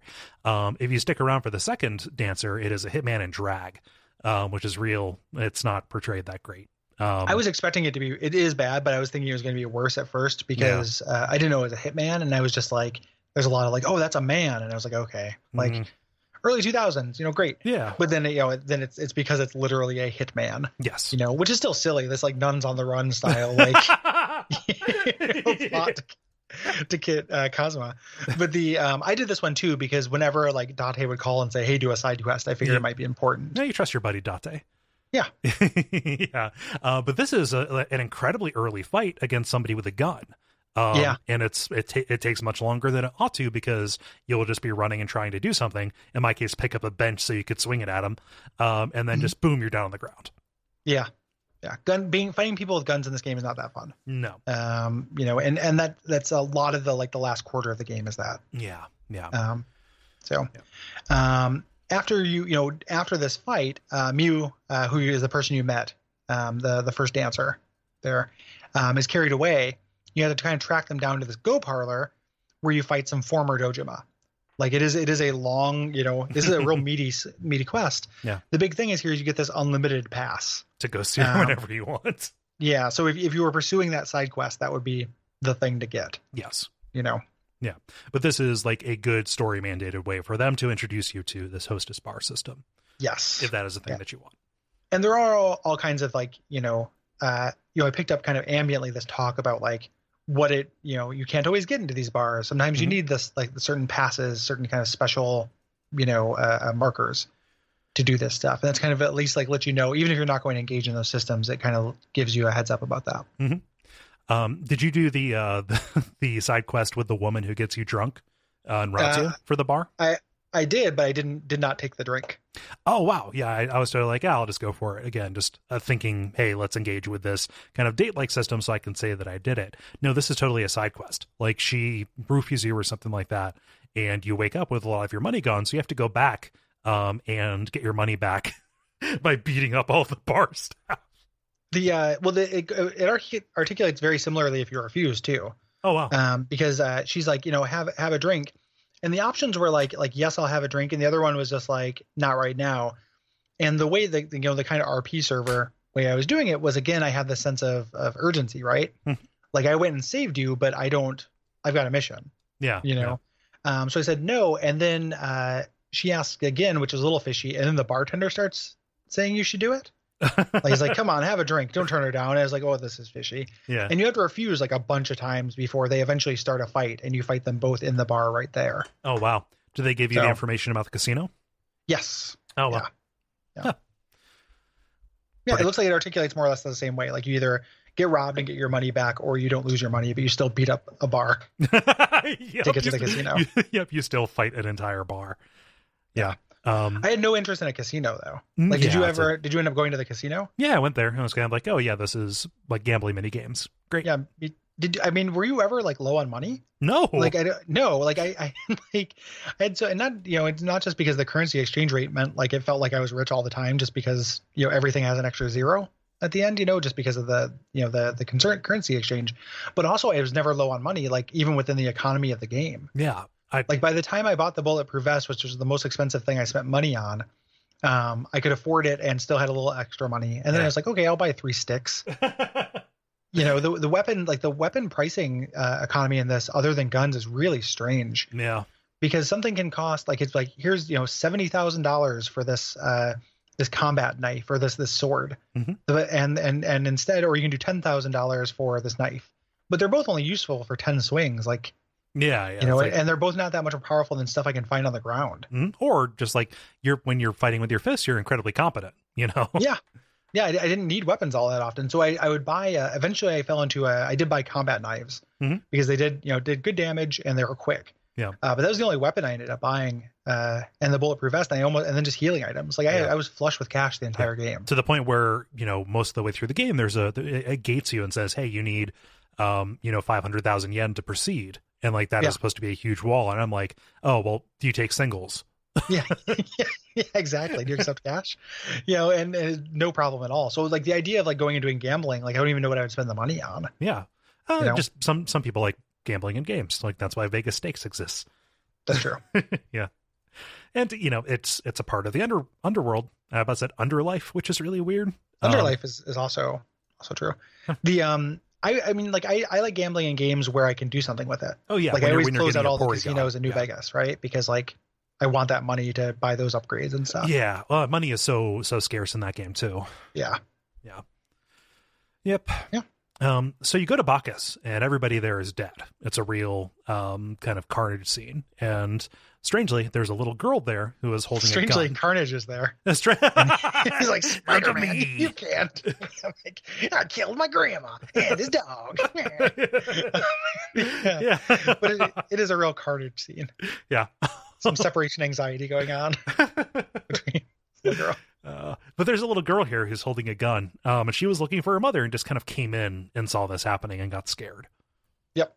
Yeah. And this little like girl is now this like lone wolf and cub thing. Yeah. They have going on for most of this game.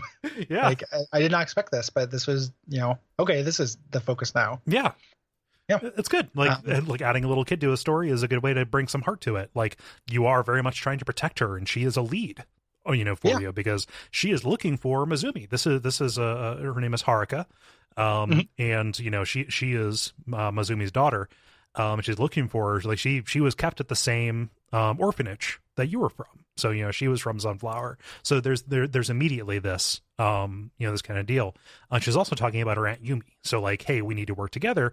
A, because this is a dangerous city. I need to keep you safe, and also B, like we can work together to help each other find the people we want to find. Yeah. I was terrified when I first like went out with her. I assumed like I was like, oh, am I gonna have to protect her during random encounters or something? Oh no, yeah. But she just disappears.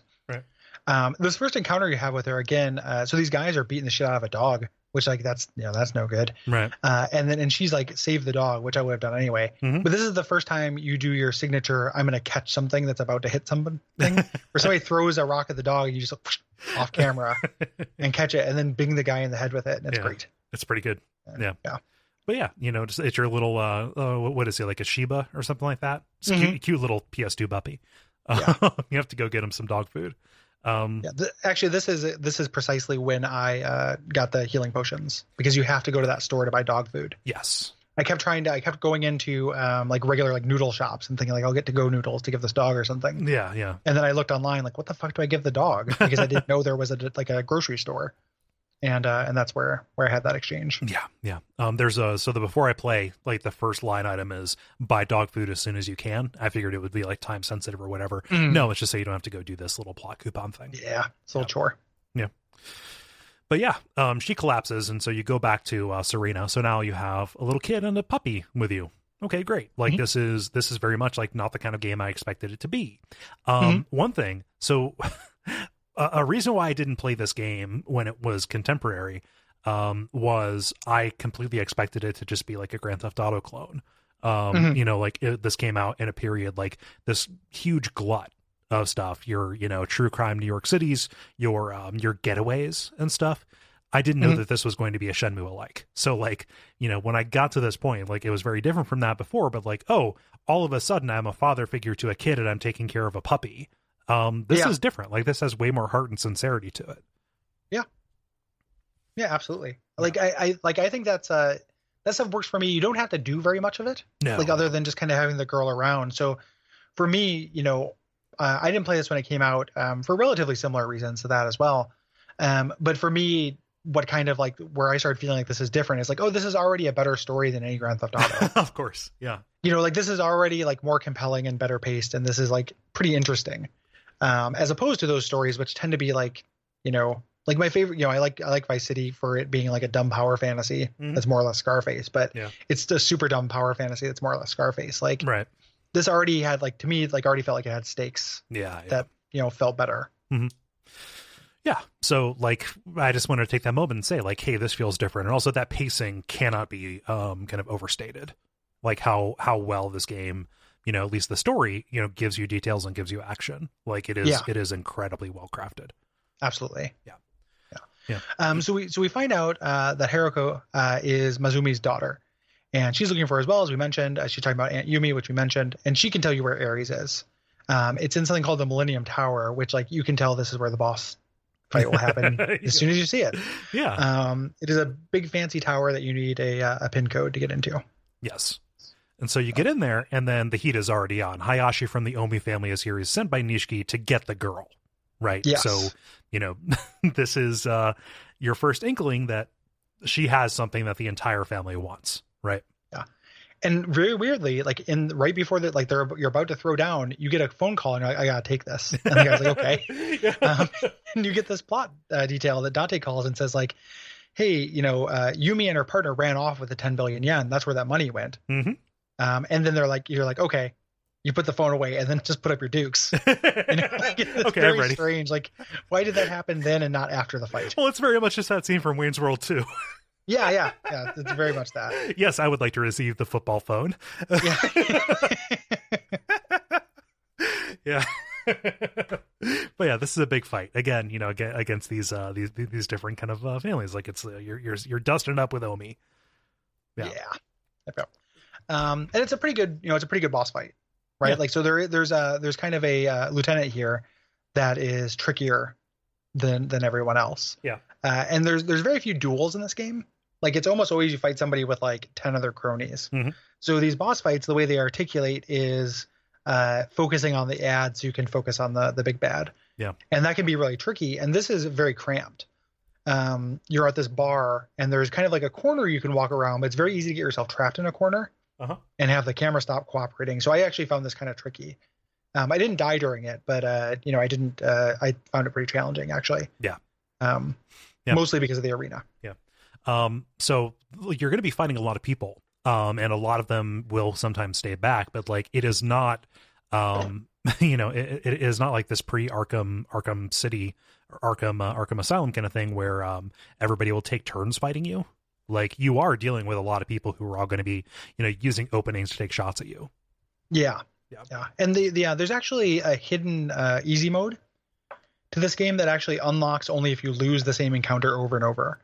And eventually it will say, do you want to switch to easy mode? You can't switch back if you do. Mm-hmm. But if you switch to easy mode, enemies will fight you one at a time. Okay. Nobody will actually take advantage of your openings. They just kind of line up. You fight them like it's Final Fantasy Mystic Quest one at a time. Yeah. So I got that. Like I lost a couple of fights enough, but I never went for it because that doesn't sound as interesting to me. Yeah, I didn't do easy mode either. Yeah. But it's interesting. I mean, I don't know. I wonder what the motivation is of not having that available from the beginning. But yeah. I didn't do that either. But it's good that it's an option because if you're having a real hard time with this combat system and you just want to see the story, I think that's probably worthwhile. Yeah. So. Valid way to go about it.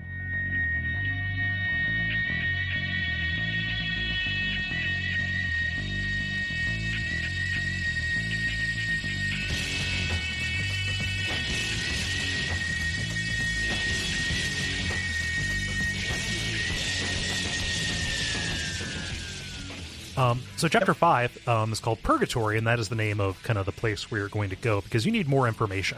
Like there's more here going on. There's somebody who can provide you with that.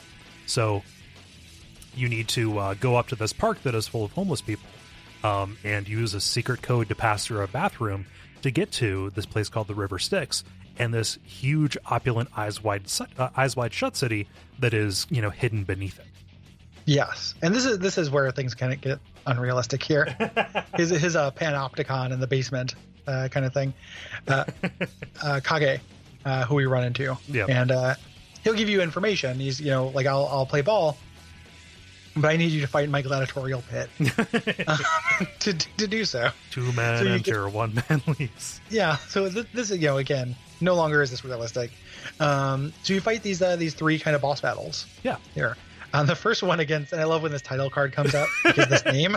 Yep. It is written in like it's written in the Yakuza font. I really wish that they did it just like in like Helvetica. Daniel Feldman. I wish my name was Daniel Feldman, so this could be my like Twitter banner in the Yakuza font, like Daniel Feldman. Yeah, they just it's kind of like whenever a TV show says like, hey, and if your name is Jeremy, all of a sudden, hey, here's a voicemail message for you. Hi. What kind of good luck? Like, who did Bob Mackey help in a previous life to have The Simpsons have Milhouse go, wow, a Bob Mackey? I just watched that episode a couple of days ago. I have no idea. What a lucky boy! I know. Like, that's incredible. Yeah. No, it's I can't say I'm not jealous. Someday they'll say Cole Ross, but it'll be like, one of these season 24 nightmares. Like, it'll be Homer will say it to Lady Gaga and Alec Baldwin on a panel when he like judges American Idol or something like that. Like, it'll be a nightmare version. Yeah. If either of us get our wish where the Simpsons say our name, it will not be good. Yeah. But yeah, Daniel Feldman is just like a very kind of basic kind of fight. You end up fighting a Muay Thai master as the second one. This guy gave me fits because he does those sweep kicks. And so like I spent the majority of the time on the ground just like mashing buttons to get back up. This might be a good time to talk a little bit more in detail about the combat in the game, which we talked about in generalities, but there's some kind of nuances that are worth talking about here, because this is where you have to really start engaging them. Yes. You have a dodge in this game that is very, very fiddly, I think. You have to be holding block, and then you tap in a direction and do it, but like a lot of things in the game, it's tied to a stat. So it is uselessly like limp at this point in the story. Like, you will not dodge far enough to be meaningful. No. And also the timing is incredibly weird because it's very easy to dodge way too early. Yes. Yeah. And enemies do have a degree of tracking, or they have sweeping moves. So it's not like an iframe dodge like Dark Souls. It just moves you out of the way, but you need to like it's not that useful, right? Like, I got a lot of mileage out of dodging backwards, actually, just to have like a little scoot, to get out of people's way, which I had to do for this Muay Thai master guy, who also I had a really hard time with this whole fight. You share you get a little bit of health back between fights, but you don't fill up. Right. It's like 30%. And you can't take any equipment. No. So you can't have any healing items, and you can't have your armor. I had found a wrap, so I was wearing a sheet around my chest that was protecting me from punches. Right. And it was not protecting me here, so I had a real hard time with this as well. Something else that happens in the combat system in this game is pretty inconsistent.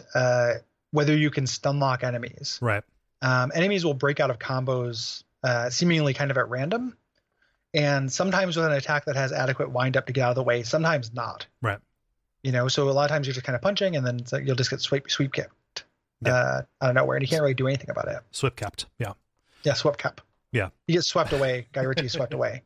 Yeah. Blocking is incredibly overpowered in this, especially, if you're fighting against people who are unarmed. If they're armed, they can break through that. And the game doesn't do a very good job of telling you exactly how useful that's going to be. It just nullifies an attack. There's no, way that it can chip damage. Yeah. It doesn't like break after a certain time. Yeah. And there's also the other thing, though, is that blocking doesn't protect you from grabs. Right. Which the game, does tell you that, I think, early on. But as we mentioned, there's not a lot of there's not signaling for grabs, whether they're going to happen, whether they're going to happen when you grab people or try to grab them. There's going to be this kind of thing. So a lot of times when I would block, the enemy would switch to to this throw. Yeah. That made it pretty tricky. Yeah. So there's all these kind of quirks. And weirdly, this kind of huge test for your combat is right before you're going to meet the character that kind of teaches you how to do a lot of good combat stuff. Yeah. So there's a guy who's a martial arts master, around the River Styx, who, every chapter will teach you something new. It's not chapter. It's tied to your level. Oh, okay. So it's you can go to him, and you can kind of, if you're pretty high level and you meet him, you can get a bunch of lessons in a row. Yeah. And each one gives you a totally new verb that are huge. Mm-hmm. It's ridiculous. Like that backward kick is tremendous. Oh, it's essential. Yeah. I don't know how I played the game without it. and it took combat encounters that would be like a slog and made them fun. Yeah. Because the kick is really powerful. You have to kind of time it out right. You can't just kind of bash it. Mm-hmm. So it ended up being very fun and just super essential. Yeah. And really useful for bosses. It has really good range. Mm-hmm. There are bosses where I'm most of my damage was facing away from them and doing this backwards kick. But teaching you how to parry, how to use swords correctly. Before you find this guy, use swords like clubs. He just uses them very inelegantly. He teaches you how to combo with the swords. Yeah, it's really great, and I can't believe it's missable. And you don't have it from the beginning. Yeah, it's ridiculous. it's such a weird choice. Yeah. So this like test right before you get access to that is a very strange choice, I think. Yeah. And I had a hard time with it. Well, the Muay Thai Master guy was hard. The final fight is the undefeated champion, Gary Buster Holmes, which is a lot of boxer names kind of stuck together. And he did these dives, like these final fight style Hagar jump forwards. Yeah. That he would do. And if they hit me, it was a real son of a bitch. Like once I eventually could, dodge out of the way, it was okay.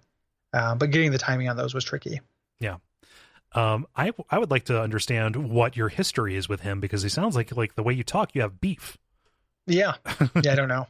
It's from Yakuza -1. Yeah. Like, let me see here. He reappears in one of Kazuma's side missions in the 4th game. I've got TV tropes open, so I'm just okay. like that's how I'm. A lot of these characters have portraits in their folders here, and that's how I'm getting it. Yeah. No, there's nothing about their history in this. Yeah, very weird. Very weird. So you do this gladiatorial 3-way boss fight. I wish that it would just take away your things rather than make you put it all manually into a box and take it all out. Because I just followed these guys. Let me go out into the city. Oh no, you left all of your items in this box. Yeah, so you have to go back to the bar like unarmed to get your items back from the box. Like I think they are like Resident Evil boxes. Yeah. Where they share the same kind of space, but it's still frustrating. Yeah. So Kage confirms that Yumi ran off with the money. So we know that's to be true. Whoever can recover it will become the 4th chairman of the Tojo clan, because the money is very, very valuable, obviously. And Nishiki is after it. Yes. He exposed Sarah for hiding the fact that the money was missing, and Sarah killed himself. So we kind of learn like how this Game of Thrones-esque power struggle happened. He killed Sarah himself. Sarah did not Yes. commit suicide. Yeah. So again, he's giving you more of this information. Kage is an interesting character. I like him. He's incredibly likable. But he's got this panopticon, like we talked about. He's got cameras all over the city, so he is kind of the shadow broker kind of figure. Yeah. It's I was along for the ride. Mm-hmm. It does take what is up to this point kind of a relatively grounded story. And it makes it a little bit unbelievable that the king of the homeless have this that's such a cliche that's right happens in everything where the king of the homeless has eyes all over the city, but taking it into this high tech underground layer was a little far. But like he sees on one of his monitors, hey, Date's in trouble, and so you go rescue him from purgatory people, because they understand that he is a cop, right? And so they're trying to keep him out. And you say like, no, he's cool. You vouch for him. Right. The reason Date's there is he's there to tell you that Majima took her Majima. Thank you. Took Haruka. And this is the eye patch guy from the beginning. Mark Hamill took your ward. Mm-hmm. What was that? Mark Hamill. Oh yeah, Mark Hamill. Okay, I thought you were correcting my pronunciation. No, I'm sorry. Pronounce Mark Hamill. It's like, God damn it, Cole. All right, put in a marker. Let's have a talk. This has to stop. So he kidnaps your ward and takes her to the batting cages. Yes. Yeah. So you go there and you fight off just a shitload of dudes. Just assume when you go to a place, you're going to fight off a shitload of dudes. Yeah, and you don't get to use baseball bats on them. No. There should be a whole big rack of them. Yeah. But like this, you think Majima's dead because like one of his henchmen starts like charging at you dumbly, and you just kind of like duck out of the way, and Majima gets run through with a sword. Oops. Yeah. The fact when this guy comes back is one of the weirdest moments in this game to me. Like really it felt like they had a design that they liked. Uh-huh. And we're just like, this guy's a fan favorite. We can't let him go. Yeah. Because I really thought this was the end of it. It's very strange because like knowing that he's playable in Yakuza 0 makes you think, okay, like, yeah, like this is going to be an important character in the, in the clan and then, in the family. But no, like if you just looked at this game, he is a very strange design that pops up a couple of times, who is invested with a lot of this importance that is never actually justified. He looks like a Batman villain. Like he dresses like he's really outsized. Yeah. Yeah. But Haruka is in this closet, and there's this mysterious man who is there and let her loose.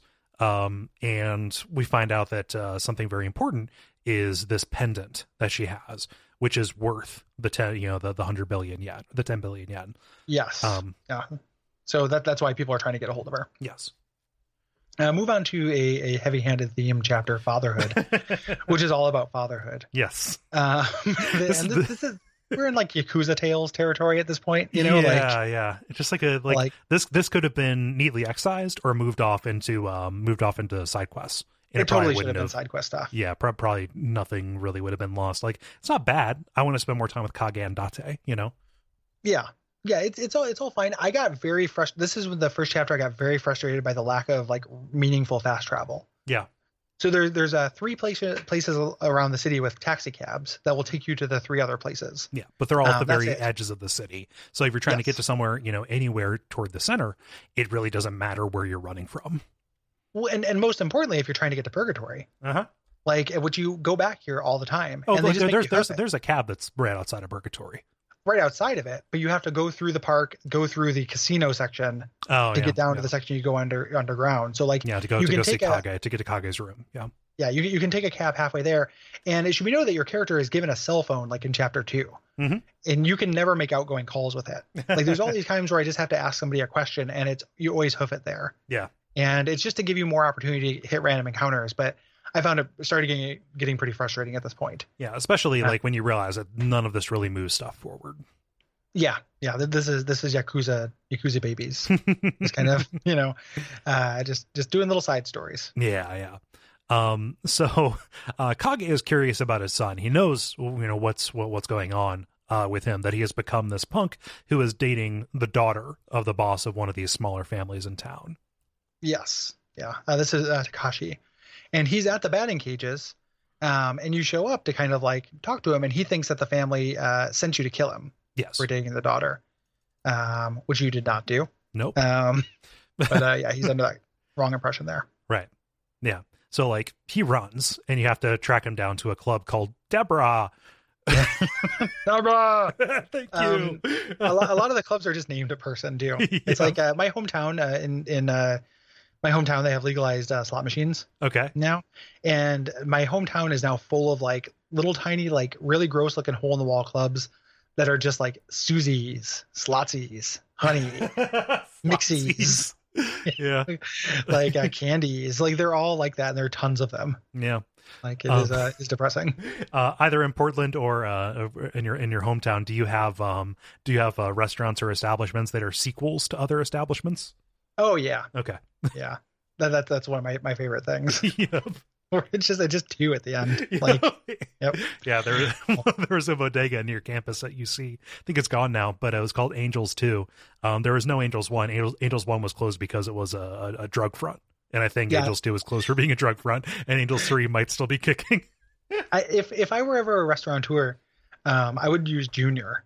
Like I think Junior is funny, and then like the third, and just doing like names. Oh yeah. Like do you want to go to Angel Senior, or do you want to go to like Uncle Angels, Do a whole family tree. Yeah.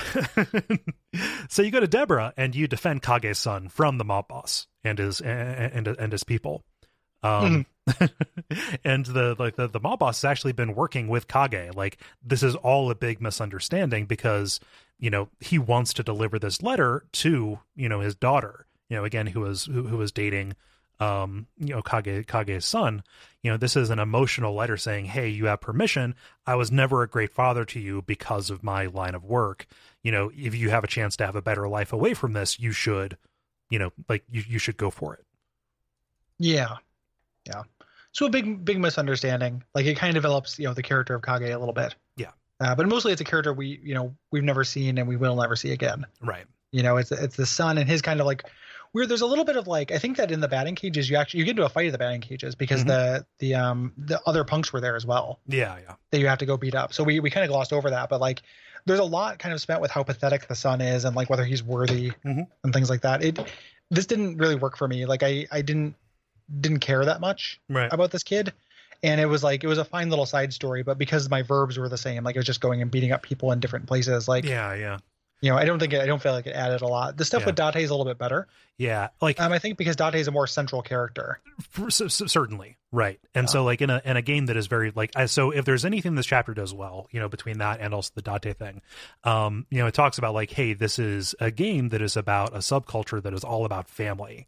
whether it's the mob family or the cop family, like what standing does the actual family have, against that? Like, how do those two interact when one draws another like away from another? I think that is a worthwhile thing to explore. It is just a very weird place to do it. And I don't think it's explored particularly well. Yeah. Like, I think the way to do that would have been to, instead of kind of bringing in this Takashi character who like is a bit of a stereotype and is pretty unlikable, why is this not a parallel with you and your ward? Right. Why isn't this kind of tied into the main character? Like, it is just, it feels like side territory, which we talked about, but it doesn't draw those lines well enough. Yeah. For me. Yeah. So like, it is a worthwhile theme explored poorly. I think so. Yeah. Yeah. So the Date part of this story is back at Serena. Date is drunk, and he is ignoring calls from his daughter. Right. She is angry that Date was supposed to hang out with her. They're kind of estranged, and Date stood her up. Yes. So you go. I think that your bartender friend says like, "Hey, this is where she's at," like kind of gives you a tip or what have you. Something leads you to go find her, and she is working as a prostitute in a nearby park. Yes.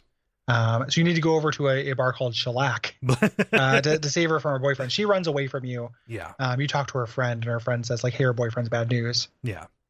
He's there. Yeah. So her boyfriend, is really bad news. He is actually kind of coercing her into sex work in order to get money to pay off some loan sharks. So yeah. This daughter, her name is Saya, is kind of being pimped out because this guy, her boyfriend, doesn't actually want to, face the music. Right. All right. So you beat him up. Yeah. Because, when you're a hammer, everything looks like a nail. Yep.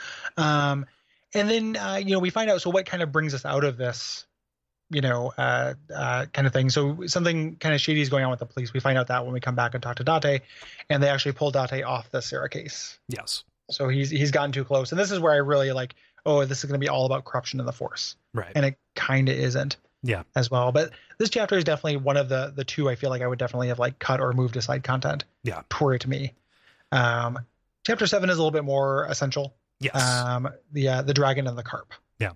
This is referring to the tattoos that Kazuma and Nishiki have on their backs. So, Date wakes you up and says, "Hey, there was a body, we found a body that has a distinctive marking on it that makes us believe this is Mizuki's corpse." Mizuki being Yumi's mother, and also allegedly, or not Yumi, being Haruka's mother, and allegedly Yumi's sister. Right? They found a corpse with a flower tattooed on the breast, and Kazuma recognizes the tattoo as signature because it is the same artist that did his back piece, Uta. Yes, and his literal signature, like it's a signed tattoo. It's not just like his signature style, right? Which is kind of weird. Like if someone were to tattoo me, I would not allow them to put their name on me. But I mean, that is possible, I think, in like a cultural thing. Yeah. So you go, kind of talk to that, but we find out that it wasn't Uta who did Mizumi's tattoo. Nishiki calls and asks if we saw the corpse. Like, so hey, it's like, yeah. That's did you see that corpse I sent? Did you get my note? Yeah. That's the what he's kind of implying. That thing I sent you. Yeah. He's he's doing this kind of to intimidate you, but of course you're unintimidatable. And he wants to meet at Serena. Yeah. After this weird scene where Uta says, "I need to retouch your tattoo because if you go in with a weak dragon, you will be weak as well." Yeah, you won't have a good, your power won't be strong enough. And they kind of talk about the differences between a dragon and a carp. Yes. For a little while in a way that like I was just like, okay. Like, it's like if you were not aware of this legend from Magikarp, here you go. Yeah, which I was not. The idea of like a carp, I did not realize that carps had a specific kind of prominence or power. Yes. Yeah. If they swim all the way up the river to the waterfall at the top, they will turn into dragons. So it shows Kazuma as this powerful figure and Nishiki as this striving figure. Yes. Yeah. And a powerful figure that has passed his prime with his tattoo being all faded. Yeah. And the game kind of being about you getting back to getting your groove back. Mm-hmm. Essentially, like by which I mean having sex with a Haitian boy. Which is what I think happens in that movie. I didn't mean that to be a homophobic remark with a boy. I was just referencing Stella, right? Yes. And her propensity for getting grooves. Her groove reclamation service, Stella's groove reclamation, and like used grooves. Used Groove sounds like the worst record shop. It kind of sounds like a good record shop to me. Like it's kind of a good name for a record shop. Okay. Like Used Grooves. I almost guarantee that is a record shop somewhere. I could Google that, but I won't. Yeah, let's not. So you go and you have this showdown at Stardust, where some mysterious suited men, like not from any family you've seen, doesn't seem so smart to you, are very much trying to get Haruka. Like just something has happened, like with Nishiki knowing where you were at when he called. There's information that is getting out there. And when you get to your, like, they're starting to, like, use guns on you. This is very strange. Yeah, and you have a leak. Yes. Which we'll get to. So this is the first fight with pistols. Yeah. So we should talk about those a little bit because they're very different. Yeah. The way they work. So we've already talked about how they knock you down automatically and will interrupt anything you do. One of the most frustrating things to me is that, one of the cool things about this game is when someone uses a weapon on you, it has the same rules. Like it has a certain number of uses usually, right? So, it's very rare that someone gets a full 12 swings on me, but if they get 3 swings on me and I get their weapon, I have like 9 swings left. Yes. Guns don't work that way. No. Like you can pick up guns, but they're all homemade gun, and they have 1 bullet. Yeah. Yep. So, and like you would do well to take that shot if you have an opportunity. Like, from this point forward, you're going to have more, fights that are not in as close quarters. So you have the room to like use that as an opening gambit. But yeah, it very much is like, hey, here is an ability that the enemies have that you do not. And your lock on is not strong enough to really make ranged combat work. No. Very well, I feel like. Like I could hit people with bullets pretty like maybe 50% of the time. Yeah. I could shoot somebody correctly, but usually there's other people with guns at that time. I don't want to line up a shot. I don't really have time for that. So it just ended up absorbing a lot of bullets. Yeah. And it feels like contrary to the core of the game to me. Yeah. I think there's one scene where it works, which we'll get to later. But for the most part, anytime guns came out, I thought it was pretty shitty. Yeah. They don't seem additive, and I can't speak to like if that gets any better throughout the series. It would have to. Yeah. Or I feel like the series would not have a good reputation. Yeah. Like if it was as bad as it is in this game for every entry, I don't think people would love it. Yeah. So you, with all of this, like in the Crossfire, Haruka has been grazed, right? And you end up having to tell her that Mizuki is dead. By all information, your mother, your mother has passed, and you've been keeping it from her. Also in this, I think the goons, the hired goons, took the pendant. So immediately, like that is an important bargaining chip that you do not have. Yeah, Crusher and Low Blow got it. So you decide, since this girl has been shot, let's take her to let's take her to the homeless village. Yeah. But at the very least, Kage can protect her. Yes, here because Kage has become a really staunch ally. Yeah, he knows and sees all. Yeah. Before you can do this, there's like a weird, like kind of enforced thing where it's like, hey, you should take her out to have some fun. Yeah. Like, she got shot today. she at least gets ice cream. Like she's gonna get gelato. Yeah. Yeah. I mean, shot in the shoulder. Yeah. The rules for getting shot and getting a shot are surprisingly similar. Yeah. So you take her out. Like I took her out and got her some ice cream, of course, and stuff like that. And it was kind of fun. But the real thing is, you get these kind of tips, like these people kind of flag you down, and she wants to go to this like fixed dice game. Yeah. Which this is very like this young girl is very strange. Yeah. In this game, because she has the magic to guess dice. She's got like one of those radio shows where it's like Haruka's lock of the week. Yeah. Bet on the Patriots. Like it's like that again, like that Simpsons. Yeah. So yeah, this is definitely she says like, hey, go low, and then you say like, hey, lower. It's like whether or not it's even her odds. Yeah, even her odds. The game is so simple. Like it is just like a dice. Why dice are people betting on this? A dice flip. Just like flipping a dice and seeing which side. This dice landed heads. Just like a coin flip. Like it's very weird. Yeah. It's an underground thing too. Like people are just like, man, can you get into the secret gambling den where they do like high low? Can you imagine the high stakes game of like how many jelly beans they got in the jar? It's like such a childish game. Yeah. That is rigged in the most ridiculous way for a game that has even odds. Odds evens, like the fact that they have these robotic dice. This is one of the weirdest scenes in this game, actually. Yeah, this whole thing is very strange. It's very incongruous. Yeah. And it ends with just a fight. It ends with a fight in this paper-walled room.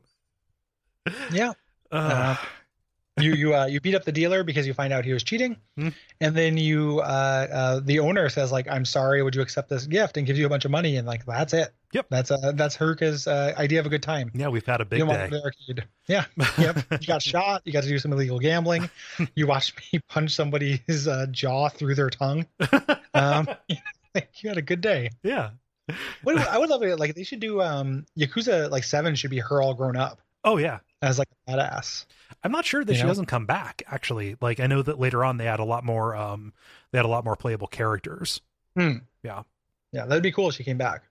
Because I mean, it's either going to be like Yakuza : like therapy hour, where like it's her dealing with the events of this game, or she's going to grow up to be a real psychopath, and that'd be fun to play as. Yeah, but she kind of always remains just like really sweet. Like there's never really like anything wrong with her. Like at this point, her mom is dead.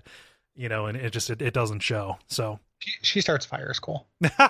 we just don't know. Yeah, just to feel. Yeah. So Nishiki calls and he wants to meet you at Serena. And when you're there, he says like, hey, he tells you the story about how he didn't mean to kill Mizuki, and in fact he flipped out on his men when they did. He comes down and finds her dead, and then kills them for having killed her. Yeah. Yep. He also admits to being the person who shot Fuma Oyabun off camera when you're at the funeral. Yes. And the reason he needs the 10 billion yen is to become the head of the Tojo family. Yeah. He's got hoop dreams. Yes, that is his path to ascension. So yes. This leads to a huge fight inside and outside Serena. Because Kazuma refuses to hand over Haruka on the pendant. So the pendant isn't gone at this point. Like he is going to fight to defend her. Yes. Yep. So big fight. And it moves on to the real on the nose title, chapter 8, Scheme.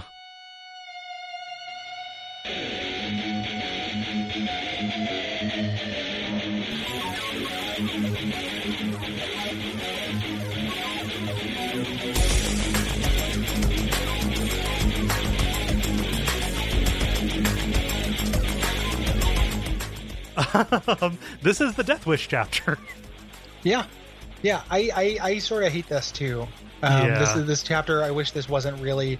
It's like it's fine, but this stuff with finding the different gangs and the different color coded gangs comes out of nowhere. Yeah, and is not very additive. Yeah, to me. Again, this is calling up something that I think might be a theme worth exploring, like the difference between organized crime versus disorganized crime. Yeah, just regular like street talk kind of things. Yeah. Like the New Guard, like that's something that like, it's The Wire, right? Yeah. Where it's like you have your Stringer Bell versus your the new guy who comes through, who's just like a psychopath and has no kind of code. Like that is cool. Yeah. It just doesn't feel like the game is about that. No. Like both the other kind of like side themes they've dealt with kind of incompletely would have been good subjects for games. Yeah. And then when this game finally does get to where it's kind of doing its emotional, kind of check cashing, it feels to me like the focus is not really strong anymore. No. It loses that kind of focus, and it's kind of a bummer that it like dips into these things that I think are much stronger themes. Yeah. So. Yeah. So at this point, sorry, my notes are a little bit sloppy here. Haruka is gone, and also Purgatory has been attacked. Right, you get back and it's been blown up essentially. These gangs, the red, white, and blue gangs, have lobbed explosives at the front wall of Purgatory and kidnapped Haruka. And so it is time for you to go and talk to all three of them to track her down, and maybe hand out fist sandwiches. Yes, yeah. So you kind of go from gang to gang. And you're not really given a lot of direction here. No. Sometimes you have like a little map marker that'll tell you where to go in this game, but sometimes they just want you to walk around until somebody flags you down. Yeah. And you're just kind of looking for those colors. So gang kind of leads you to gang in this time. You find a gang, you fight, and then you move on to another gang. Yeah. There. So the white gang tells you to find the red gang in Deborah. I'm sorry, what? You fight Deborah. Deborah. Thank you. Yeah, no problem. Yeah. Yeah. I had a lot of trouble with this fight. With the Red Gang and Deborah over there. I don't know what it was. If it was I was low on healing items or at this point. Like this was a lot of enemies in a very small space. Is this is not the one that's over in the kind of like in the right of the map, like near the trash fire, in that little what's the name of that like little like mini town? I don't know, but yeah, it's over by that. It is not in the very cramped place. Okay, the one that was outside in that little cramped alley room that in this chapter was the one I had the hardest time with. Yeah, I want to say. I don't remember which gang that was. Yeah, but I did not like that fight. Yeah. All three of these are fairly challenging. Yeah, I think. Which is good. Like it's we're most of the way through the game. It makes sense for it to get a little bit more tough. Yeah. So the Red Gang tells you that Haruka was taken by somebody named Lao. And Lao is somebody that you have history with. He is a triad. He's part of the Chinese mafia. And Lao and his family at one point tortured Kazuma, and Oyabun actually got his leg wound. He walks with a cane because Fuma rescued you. Or Fuma Oyabun. Yeah, Fuma Oyabun rescued you and got the kind of wounds his leg rescuing you. And this is a really dramatic flashback that felt like it was like, this is a weird thing to learn now. Yeah, about this torture thing. I'm positive this is something that happens in Yakuza 0. Oh, they would have to. Yeah. Like if they don't follow up on this, I have no idea what you're doing making Yakuza 0. So it's like, okay, like Lao's bad news. Kage calls you to the surveillance room, which you have to hoof there, which is annoying. Like you don't get a courtesy teleport. And we find out that Dojima's wife is looking for you. Wants to meet in his old office. This is that side quest we mentioned way back at the beginning, which is a very like, no, you don't have to do this. No. But it's a noteworthy, side quest. Yeah, it's closure, right? Yeah. So like you go back to that first little, environment that you went to, with, Shinji, to go shake these people down. And she's there. She, sends some of her goons after you, and you do some fights. This is like a multi-room fight. But it kind of ends with this dramatic, kind of conversation, like saying, like, she asks you, like, are you the one who killed my husband? Because she has her doubts, and Kazuma, even at this point, is not willing to, give up the fiction. You don't want to throw Nishiki under the bus, right? Yeah. So he says, like, hey, I need to gather my thoughts. He doesn't say yes or no, but he, doesn't take this opportunity even 10 years later to go back on his word. Well, she guesses that. Yes. Like she doesn't just say, are you? Because she doesn't know. She says, like, you're not the one. Like she knows that you didn't do it. You just don't admit it. Right. So it becomes this kind of like, this. She asked the question even though she knows the answer to it. Yeah. Yeah. This would have been an opportunity for him to admit. Yeah. Yeah. It's, do you want to come public with this thing we both know? So we find we move on that we find the Tojo goons are talking to Lao about how the Omi family will split the proceeds once they get this 10 billion. And they are really underestimating Nishiki, who wants this. Yeah, like considerably more. Yeah, they are talking about him like he is just this useful idiot, like an ambitious young upstart that they can manipulate. Yes, but they don't know about his back tattoo of a carp. So once you learn about this guy's fish, he's gonna fuck you up. So starting with chapter 9, we're kind of on a greased rail to the end. Chapter 9 is called Rescue. Yes. Yeah. And this is like, we are with the pace is picked up. We are going directly to the end. Like, I feel like this game has a lot of false endings in it. So this is chapter 9. It's about like 75% through the game. Yeah. And it's kind of all climax from here on out. In a way that I'm not totally sure works. Yeah. Right. Like, so like, I was like, wanted to know what happened. I was pretty much engaged by the plot. There's definitely a point where it's like, oh, there are a couple more reveals than I really want. Yeah. Well, also there is a greater villain that is revealed who is even outside of the family. Like, of course, there's a Zeromus, and that sucks. Yeah. Because I don't know this guy. Like the strength of the the villains we've dealt with so far, like the strength of Nishiki, which he's not a villain, like he's that weird, he's an anti-hero. Like the relationship is much more complicated than that. Yeah.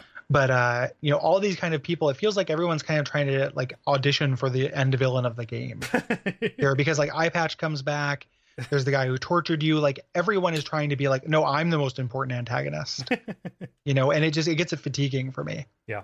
Like this is about like where I was kind of ready not to stop playing, but for the game to actually hit the home stretch. Yeah. And there are 12 chapters in this game. Mm-hmm. So when we're on chapter 9, so there's 4 more. Like we still have a lot left of game, and it's not, it's compounded by the fact that like some of these fights we're going to go into, I think work well. Mm-hmm. Some of them are pretty bad. Right.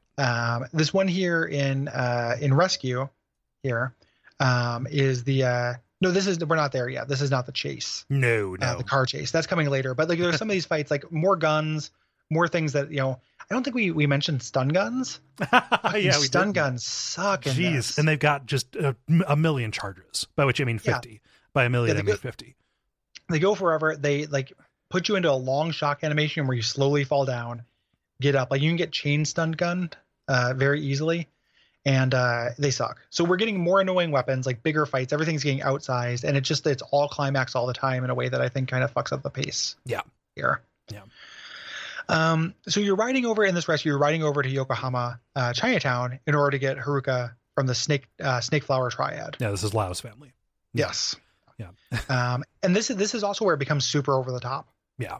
It's already been a little bit over the top with the the underground panopticon and stuff, but this is just like a Kill Bill style fight against 1,000 dudes. Yeah, like and it's also like generally they don't do a lot of combat in cutscenes in this game, right? But here, you roll up into a restaurant and it just becomes like a gigantic shootout. Yeah. And then you fight a bunch of people, and you go through the kitchen. The boss or the mini boss of this is you're actually fighting a chef. Like who has two knives. It's great. Like I wouldn't give it up, but like that is campier than the stuff we've seen so far. And it's just gonna get campier. Yeah. Right. Like there's like camp is on display. Like we're in Camp Town. Mm-hmm. Camp Town races. Sing this song. Yakuza. Yakuza. The part where you're fighting these guys before you go into the kitchen is ludicrous because you fight here's 8 dudes, and then I think it happens 5 times. 8 more dudes just get added. It's how many people can we have you fight at once? Will the engine support? 8. Okay, well, this needs to be a fight with 40 people. So can we just do that 5 times? Yeah. And that's what happens. Yep. And now you know how I felt about Crimson Shroud.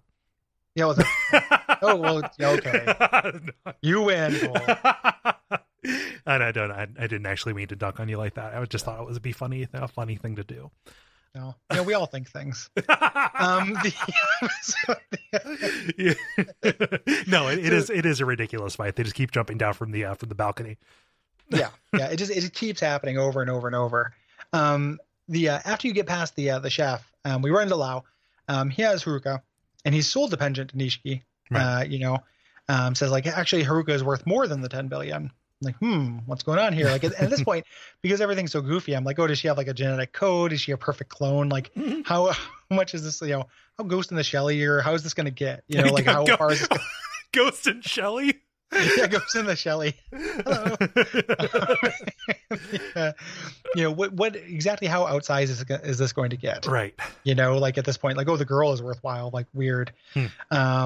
And so you can do a boss fight with him. Yeah. And this is a long, pretty tough fight as well. Yeah. He's got a Naginta, he will fight you, with this basically spear. So, this is the first weapon with a tremendous amount of reach that a boss is using against you.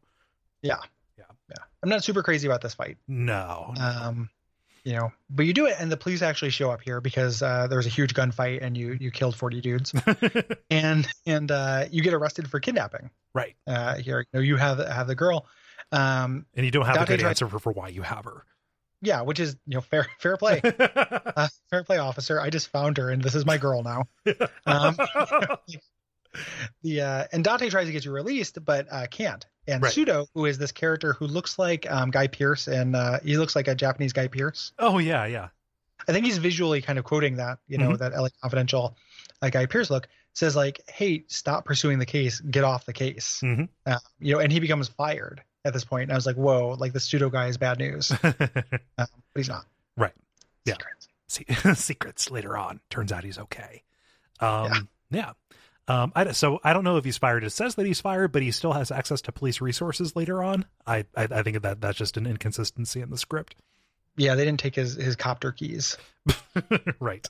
Oh no, this is the one with the car chase. Actually, this is the chase. Yeah, it ends with the car chase because when you're going back from Yokohama, all of a sudden, these MBI guys are coming after you. And or no, it's the triad as well, who are kind of gunning you down, but not before this incredible reveal. Not incredible, but like this very important reveal. The people who tried to take Haruka from Stardust were part of the MBI, this government agency that is controlled by the cabinet and kind of headed by somebody named Jingu, and also Mizuki's body, the one that we saw the picture of, was fake. That was not Mizuki. Yes. Yeah, plot twister going round and around yeah. at this point, and it does this shooting segment that is excrement. So you're in the car, you have it's a little bit virtual cop, you're just moving around a cursor shooting. The car like moves though and bounces and turns and stuff, so it's very hard to get a beat on anything. Yeah. You can reload / dodge, which means you go back in the car to reload, but you can only stay in for a second. Yeah. Right. It's not like a toggle or like you don't hold it to dodge. Right. So like somebody, the end of this ends with a guy with an automatic weapon on top of a semi truck. He will shoot you like do, and you can dodge, and your dodge doesn't last for an entire clip. No. So it's like getting shot, sticking your head in the car, knowing there are bullets still coming at you, and coming back out of the car to get shot some more. Yeah. The car has a health meter. I hate it when that happens. Yeah. In these things. And the worst part about it is the Tinker truck speeds up and slows down. You can kind of switch whether you want to face forward, like in the 4 cardinal directions. Yes. But as far as I could tell, you can only go one. Yeah. Well, go ahead. I'm sorry. I was gonna say only in 90-minute degree increments, but also only like clockwise. Oh, right? That's not the case. Okay, that's good. Yeah, you can go left. That might have been an emulator thing. Okay, Actually, yeah, it's possible, or like some kind of weird thing where my button that did that was like pressed down when I started the emulator and it didn't. Yeah, there could have been any number of problems, but I could only go clockwise for one reason or another, which meant that if I passed it, like if I was like tapping, frantically to get to where the truck was in the right position for like a couple seconds and accidentally overshot it, I would have to go all the way around the horn to get back to it. It was infuriating. Yeah, like circle I the hate block. this. Yeah, no. Even if you did have the ability to, go left and right, because of that 90-degree lack of granularity, when you have enemies that are riding alongside you, they will pretty much just rest in the seam. Between the two different viewpoints. So they'll pull up slightly, you can't actually get one of them, and then you rotate and then move your cursor all the way over to the right. And by that time, they have backed up back into the other viewpoint. It's very, very inelegant. And just what I wanted was the ability to swing the view around with the right stick. That's what would have made that good. Not good, but like it would have made it more functional, right? And a little less realistic. Like if my cursor didn't bounce around quite as much, with the car moving around and things, but it wasn't like a static. It was never like a static scene I was taking aim upon. Yeah, like everything was moving all the time. This is very frustrating, and luckily it doesn't do it again. But like the times this game tries to break up its action are not good. Right. So after you eventually get through this, and I end up save scumming it. I got to the point where I'm like, okay, that was a good run at the first time, I got through the first phases. Oh, and it's also about 10 minutes long. And if you die on the boss, you start over. Yep. With all of the stuff, all the preamble, with all the motorcycles coming up to you and stuff. It sucks. Yeah. So if I got to the first time, the first time I just died and I was like, oh, that sucks. And then the second time, if I do the first part, if I had enough health where I thought I could do the Tinker truck, I saved. Right. And then did it with kept trying it from that because I was done with it. Yeah. I don't think I had to do any retries, but like that would be intolerable. Yeah. Well, I also, I only thought I could only move in one direction. Yeah. So that was very frustrating. So yeah, it sucks that you start over. This moves on to chapter 10, The Shape of Love. Yeah. Which is an incredibly cheesy title for a thing. Yes. Yeah. It's a heart. Yes. Duh. So Shinji calls you on the phone and says like, hey, someone close to you is leaking information, and Nishiki knows your every move. That is why he's been able to get the drop on you at every turn. Yes. Yeah. And so you have a spy master in your employ. So you go to Kage's and you look at all the surveillance tapes he has from all over the city. And you find out that your bartender friend, Reina, is the leak. Yes. So she, after you leave to go to Uta to get your tattoo retouched, and get that information, she calls Shinji and says, "Hey, this is what's going on. Here's where you can find him, etc." Yes. Yeah. So as you're heading back to Serena, you get a call again from Shinji saying like, "Hey, Reina loved Nishiki, but they had a conflict and she tried to shoot him, and so that's why they're hiding out somewhere that you can see." From the Millennium Tower in Purgatory, like they are on the run from Nishiki's family. Yes. Yeah. This is incredibly frustrating because there's no map marker and you just have to kind of intuit, what is, what is in between these two things. The Millennium Tower is not actually marked on the map, so I couldn't remember where that was, and I couldn't distinguish it from the camera angles. So like I just had to like walk around until I beat somebody up, and they actually just told me where to go. Yeah. Yeah, it sucks getting there, and then once you get inside, it's just this building full of dudes with guns that doesn't have, like, some stairwells are kind of randomly blocked off. Yeah. So it's like you can make your way up like a couple floors and get to a dead end and then have to backtrack. Yeah. And enemies don't respawn. But at some point I was not fighting everything because I was so frustrated. Yeah. By just fighting dudes with guns. Yeah. Like this sucks. Like in the last chapter, like the gun thing sucked, or the car thing sucked. Like we're getting into some sucky encounters here at the end of the game. Like it's really kind of a bummer. Yeah. And I feel like this really kind of continues. There's a bright spot, but that's really it for me. Yeah. But they shouldn't have done a maze in this engine with this combat. No. It's not like a maze, but you know what I mean? Like having backtracking or, like just having a wrong way to navigate is not the best use of this game's strengths, right? Yep. Yeah. So up on the roof, of this abandoned building, is where Shinji and Reina are. Reina's dead. She has been shot. And you have this fight with some Nishiki lieutenants, one of which has two guns. Like this is an incredibly difficult boss fight because he's just peppering you with submachine guns the entire time. Yes. So if you don't have the bulletproof vest before the section, then you are like, I can't imagine doing it. No. Without it. Like this is very, very frustrating. Like the only way I was able to, even with the bulletproof vest, the way I was able to beat this was just to kind of manipulate, making him kind of run around air ducts. Yeah. There's a corner that's kind of dense with stuff. Yeah. And just use cover and get him to like peek around a corner, back kick him or kick him once or twice before he could just kind of instantly break out of it, do a little dash and shoot me. Yeah. He's very acrobatic. So that's tougher to do than you would think based on the way every other single enemy moves. Yeah. Yeah. He's got a boss moveset. Yeah. So Shinji has been holding onto Yumi's ring, and he gives it to me, and we get the dramatic shouting from the rooftop of Shinji. Yep. Yeah. There we go. That's what this is now. Yeah, exactly. Like, but it's that's how movies end. Yeah. But no, like we 3 more chapters. There's 13, not 12 chapters. Oh, so we've got a lot more climax to come. With chapter 11, Honor and Humanity. Yes.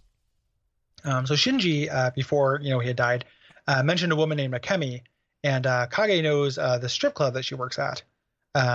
This Shangri-La. Yes, where she works at. They call it a soap plant. I don't know what that means. Neither do I. It's all NES cards of Bubble Bath Babes. Like, and they do the Bubble Bath Babe poses.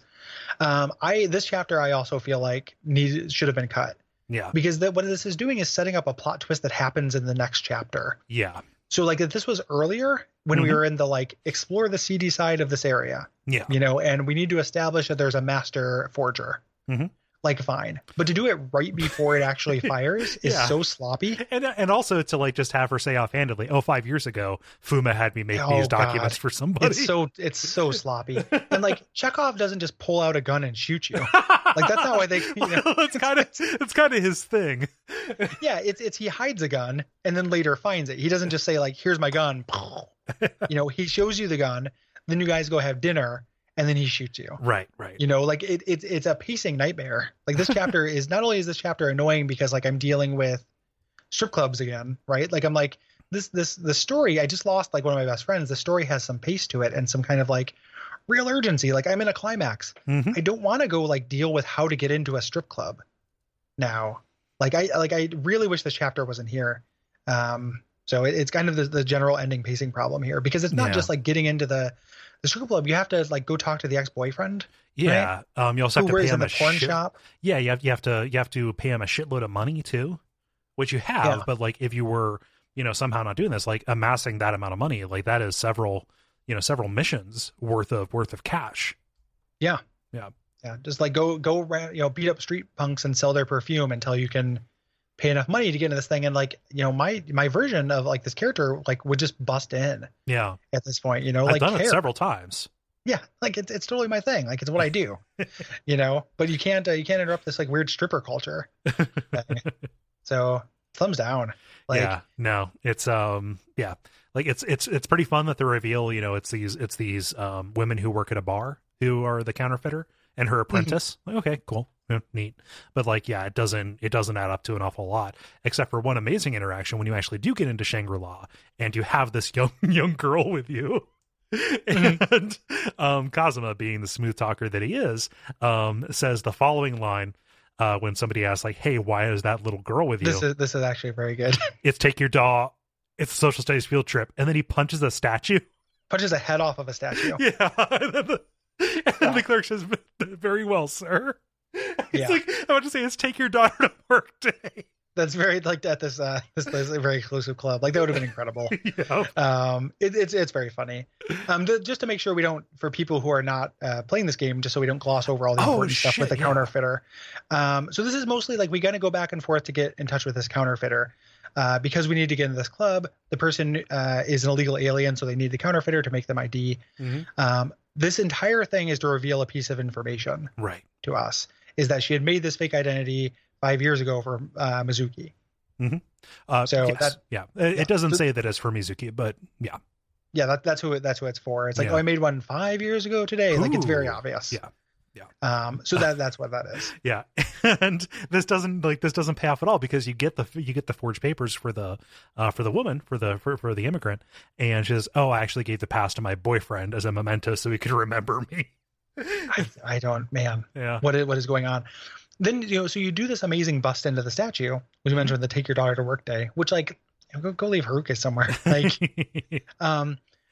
so you're in the, we should probably talk about the side quest here too, because you actually find, the bar Perry's, Aries. Like when you go there and talk with them, like this is a fake bar down to every detail, including the fake Mizuki. Right. Yeah. So that is why there was somebody who, with an identical body. They hired somebody who looked like her and got her a forged tattoo to be like her. So like that ties up that end. I just wanted to make sure we hit that detail, because that is a notable side quest. Yeah. It's just to make the plot kind of make sense. There's a lot of moving parts. Yeah. Going on. So that is necessary for that. So let's take your daughter to work day. Sorry, I didn't mean to interrupt you. No, it's quite all right. Which is kind of fun. You go into the brothel. You talk to this Akeme person we learned, and they say that Shinji asked her to marry him. The Omi family and Nishiki are also looking for Sarah's last will. So we find out about this will kind of thing, which contains the name of the person willed to be the kind of fourth boss. Yes. All fine and good, I guess. Like getting here sucked, but whatever. Then someone drives their car into the building, and it's Pacho. And he's back for like an unreasonable. So like the one thing in this whole section of chapters that works for me mechanically is the guns in this chapter, where you're constantly finding shields and trays and stuff. Yeah. Like this is kind of neat because you can block with them, and they have much more durability if you use them to block instead of weapons. Mm-hmm. So making your way back down here as he sends all of his gun goons up to you. Yeah. Is kind of fun and interesting. Mm-hmm. This is a good combat dungeon. Yeah. I have no idea why Mashima's back. Yeah. I don't get it. Like, I don't understand. It's just like, we like the design of this guy. Yeah. I fought this guy, like this has been like the prologue encounter. He came back, and now he's coming back again, and it feels like everyone vying to be the main antagonist. Yeah. And there's a little bit of stuff like a weird, gross interaction with a woman. Like he's menacing one of them and says like, oh, like he decides to spare her life because she was honest, because like he wanted to sleep with her, and she said, oh, I've got a boyfriend. He's like, okay, well, I'll let you live because you told me the truth. Yeah. Just okay. Okay. Yeah. I understand that you're not like, I understand you're weird, Goro. Come on. Yeah. We all know you're weird. Like you wear a Riddler jacket. Like You're ready for the floor. I get it. Yeah. You look like you're going to tell me how to get money from the government. Yeah. Like we all know you're weird. Okay, I'll fight you in a basement. Like you fight on the floor and then fall into the basement because nothing matters anymore. No. And this boss fight is like pretty frustrating too. Oh, I had fun with it. I find. Yeah, really? Like I think this is a tough boss fight and like not super fun to my mind. He's too quick for me. Oh. And there's a lot of like real tempting pieces of masonry I want to hit him with, but yeah, but it's so clunky. Interrupts me. Yeah, they're traps. He's quick, but he commits to combos. So like if you can dodge him, if you really put an emphasis on dodging him, like you can get several hits in as he is going through those. So yeah, it might have just been like I might have just been done with the game. Yeah, I wanted the game to end at this point, and this is like another boss fight that's not the climactic boss fight. So that could have been what I was feeling. Yeah. And it's also ridiculous the fact that the floor breaks and you fall into the basement that is flooding. Like it's just a little weird. Yeah, it's over the top. Yeah. So you find out after this that Fuma is at the Shibara docks, and Date says like, "Hey, both the police HQ and the MBI are really putting the pressure on him about his relationship with me. Like, hey, why are you rolling around with this Kazuma guy? Because he is, a fly in the ointment for like every single person." Yeah.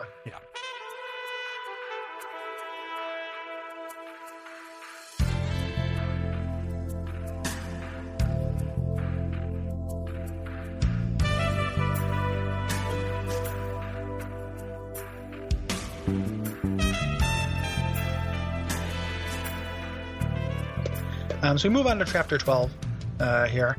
Fuma is being kept on this boat by a rogue Omi family agent. Yes. I need to look up this guy's name because he is actually really important. Yeah, he's kind of a big tough. He's got a mustache. Yeah. This is Terada is his name. Yeah. And this is where you get your big exposition dump, like telling you the most of the plot, like what's happened for the last 5 years. Yes. Here. So like Mizuki is Yumi, and Haruka's father is Jingu from the MBI, this shadowy figure who is sending the government suits after you. Who's a cartoon supervillain. Yes. Like he is a very poorly developed character, and he's just like a Dexter or something like that, or not even like a Dexter bad guy. Like he's just a psychopath. Right.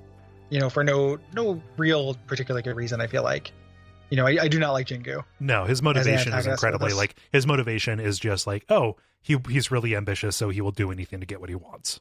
Yeah, he's real mustache twirling evil. Yeah, and they're trying to set him up a little bit as a foil to Nishiki, but it doesn't work for me. Right. Like because I don't care about him, and I don't think he's he's just a bad character. Right.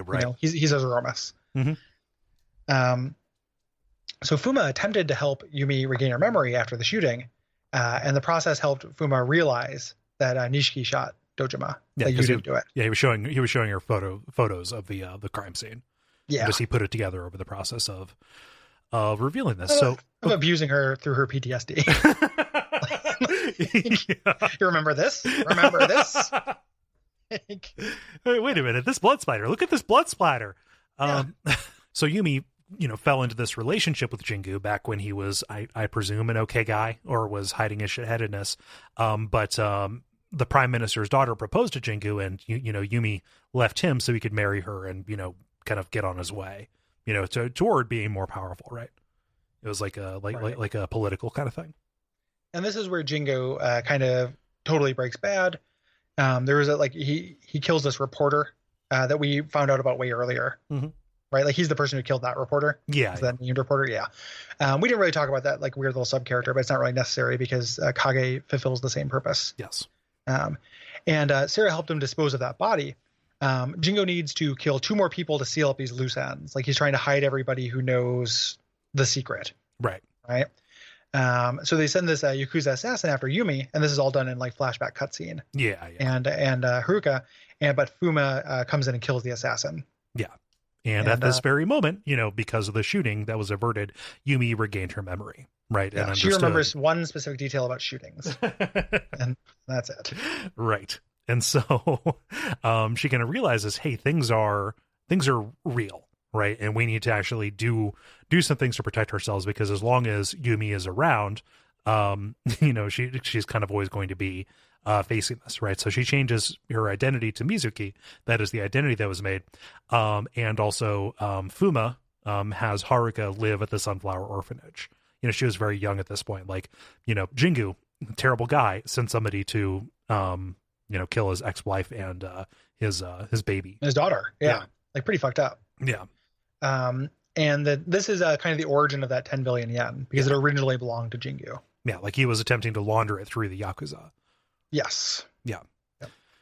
Yeah. And so like Shimano and the other Omi are now at the boat. Like this is a huge kind of showdown because they are after Fuma, because of, you know, again, you know, he is a threat to the kind of the ascension of the new family. Their power like, grab. Yeah. And so like, they start lobbing grenades onto the deck of the ship. I have no idea how everybody gets off of the boat.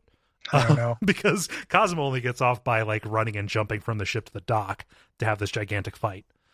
Yeah, this one thing I like about this, I mean, I don't particularly like this fight, but the one thing I do like about it, so Shimano shows up, he's shirtless again with his dragons, but Fuma actually has some reinforcements. Yeah. So a character who comes up who is very obviously voiced by John DiMaggio, like it's just Bender's voice says, "Hey, you have any?" I can't do Bender. Fuck! I just realized I can't do Bender. It's like your Bender was, "Hey, do you have any?" Yeah, I was trying. Yeah. Well. Yeah, I can't do it either. Right? Yeah, it's a very strange voice. But yeah, it's very obviously Bender saying like, "Hey, you call for some help," and it's like a big gang fight. Yeah, it's a battle royale with like, you know, kind of even odds. Even though your idiots like they hang back a lot. Yeah. You know, it's kind of weird. Like, Shimano kept like kind of chasing me down with a couple like cronies, while all of my idiots would fight one of his guys very slowly. Yeah. So it only kind of worked. No. As an even fight, but it's like a fine boss fight. I'm just ready for the game to be over. Yeah. It's appreciably different. Like it is a different kind of fight, which is good. Yeah. Yeah. A big group brawl. Mm-hmm. There. Yeah. So, you know, Shimano is kind of at the center of this, and you know, lay the smackdown on. The fight only ends when he is down. And before he dies, he actually throws a grenade at Fuma and Haruka. And Fuma takes the, takes the shot. Yeah, he takes the grenade. Yep.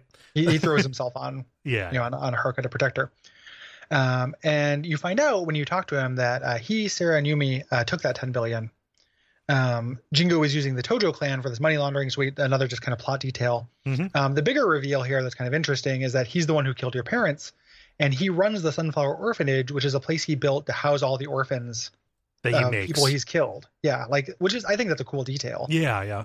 You know, I hope that Yakuza 0 deals with that as well. I think that's a cool idea. Yes. So he's kind of a father figure in, you know, even though he killed your parents, but that kind of explains why he did the sacrifice to, you know, rescue you from the torturer, all these things, because he has this sense of like obligation to all these people. Yeah. You know, and I think it's a cool character thing. Like I actually like this character and how that articulates. Yeah. He is, incredibly good. I like Fuma a lot. I'm very excited to play Yakuza 0 because he has a big role in that as well. Yeah. It's a little bit cheesy because, like, you know, Cosmo forgives him. That's not the cheesy part. Like, you know, Fuma's the only father he's ever known. Yeah. You know, like since he got out. But he expresses that by screaming, "You were my real father!" Yep. It's like he's declaring bankruptcy. I declare you're my real father. Yeah, pretty funny. So we move on to the chapter 13, aka finale. Spoiler, it isn't. I mean, I feel like we've been in finale. So we move on here, and this is a real bummer to me as well. This chapter for the most part. Yeah. Like ludically, because we're not doing new stuff. No. Right? You need to get to Ares to find Yumi / Mizuki. You know, we know it's Yumi now. And the streets are full of rioters. Yeah. So it is just constant fights. Yeah. It is like 6 rounds. So like it's not even like on the way. It's like when you're by Serena, it is just 6 different street fights with kind of this escalating, you know, toughness to them, and then you're just free. And then for the rest of the game, you know, if you want to do any open world stuff, which I didn't want to do, like they just have these tougher groups of enemies who are coming after you because you are, you know, you're a marked man. Yeah. And So that all works, right? And like it's fine. And Kazuma is really badass about it. Oh yeah. Right. So like, this whole army he's literally fighting because we've left reality so far behind that like, Yeah. you are the cop that can't be stopped. But I'm just like, I'm sick of just doing like the way they actually are in the game is just real basic ass street fights. I just had this like intense feeling like you don't really need to do this again. Yeah. So it really kind of bummed me out. Like I liked how like one of these maybe, right? Like it's you versus this army, and it's just like you're just like super strong. It's very similar to the restaurant thing. Yeah. Where it's like they wanted him to be him fighting an army, but they could only have you fight 6 people at once. So yeah, real bummer. Date is looking through these papers. We have this, like, we start the subplot with Date where he kind of starts figuring things out. Yeah. It's just one piece of information he needs. He finds a microfiche of Sarah with Jingu. So like all of a sudden there is this connection between, the MBI and the chairman of the Tojo clan. And like that is enough to convince Pseudo, this person who we think is going to be the the face of the corrupt force, who ultimately stops Date from being effective help at your side. And Pseudo immediately is like, okay, well, we've got to act on this because like Jingu can't go on. We can't let him do this. Yeah, but the way that happens, with the way it articulates, this cutscene is actually shown to you in pieces between fights, because at first it's Pseudo breaking in on him and seeing him there, and you're like, oh shit, like Pseudo's going to kill him because he seemed like he was going to be a bad guy. So it's a weird kind of twist. Yeah. That he turns out teaming up with him. You eventually make it to Millennium Tower, which is full of the MBI, which are the kind of FBI government agent guys. Yeah. Who are super gun guys. The layout of this is really is kind of confusing. There are like all these sets of stairs that don't go to the same floors. Yeah. And like they skip floors. Yeah, there's a problem with visibility. You can't advance until all the people are done. You have to hunt people down. Yeah, on these different floors and stuff. Some guy's just running into a magazine rack, and I just have to find this guy like running in place in front of a magazine rack before I can move on to do the climax, like fourth climax of this game. To fight this guy they just introduced. Like it is a real bummer. Like I was pretty mad during these last couple chapters. Like, I wasn't mad, but like it does grind on you a little bit. Yeah. And then not super fun fights. When you so the Pseudo and Date come out in a helicopter. They're gonna go like back you up in a helicopter, which also doesn't add up to a whole lot. It's like sub mic. Yeah, like it's they don't even pull a mic. Mike helps you for most of that chapter. Yeah, Mike is a paragon of humanity. Pseudo is not. No.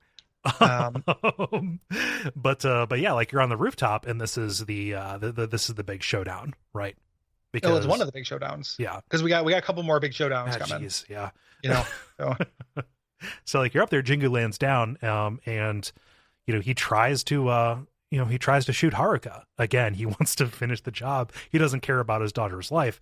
And Kazuma takes the bullet, right? Yeah. So, which just amounts to having his arm kind of grazed. So yeah, he's taking a lot of bullets. Yeah.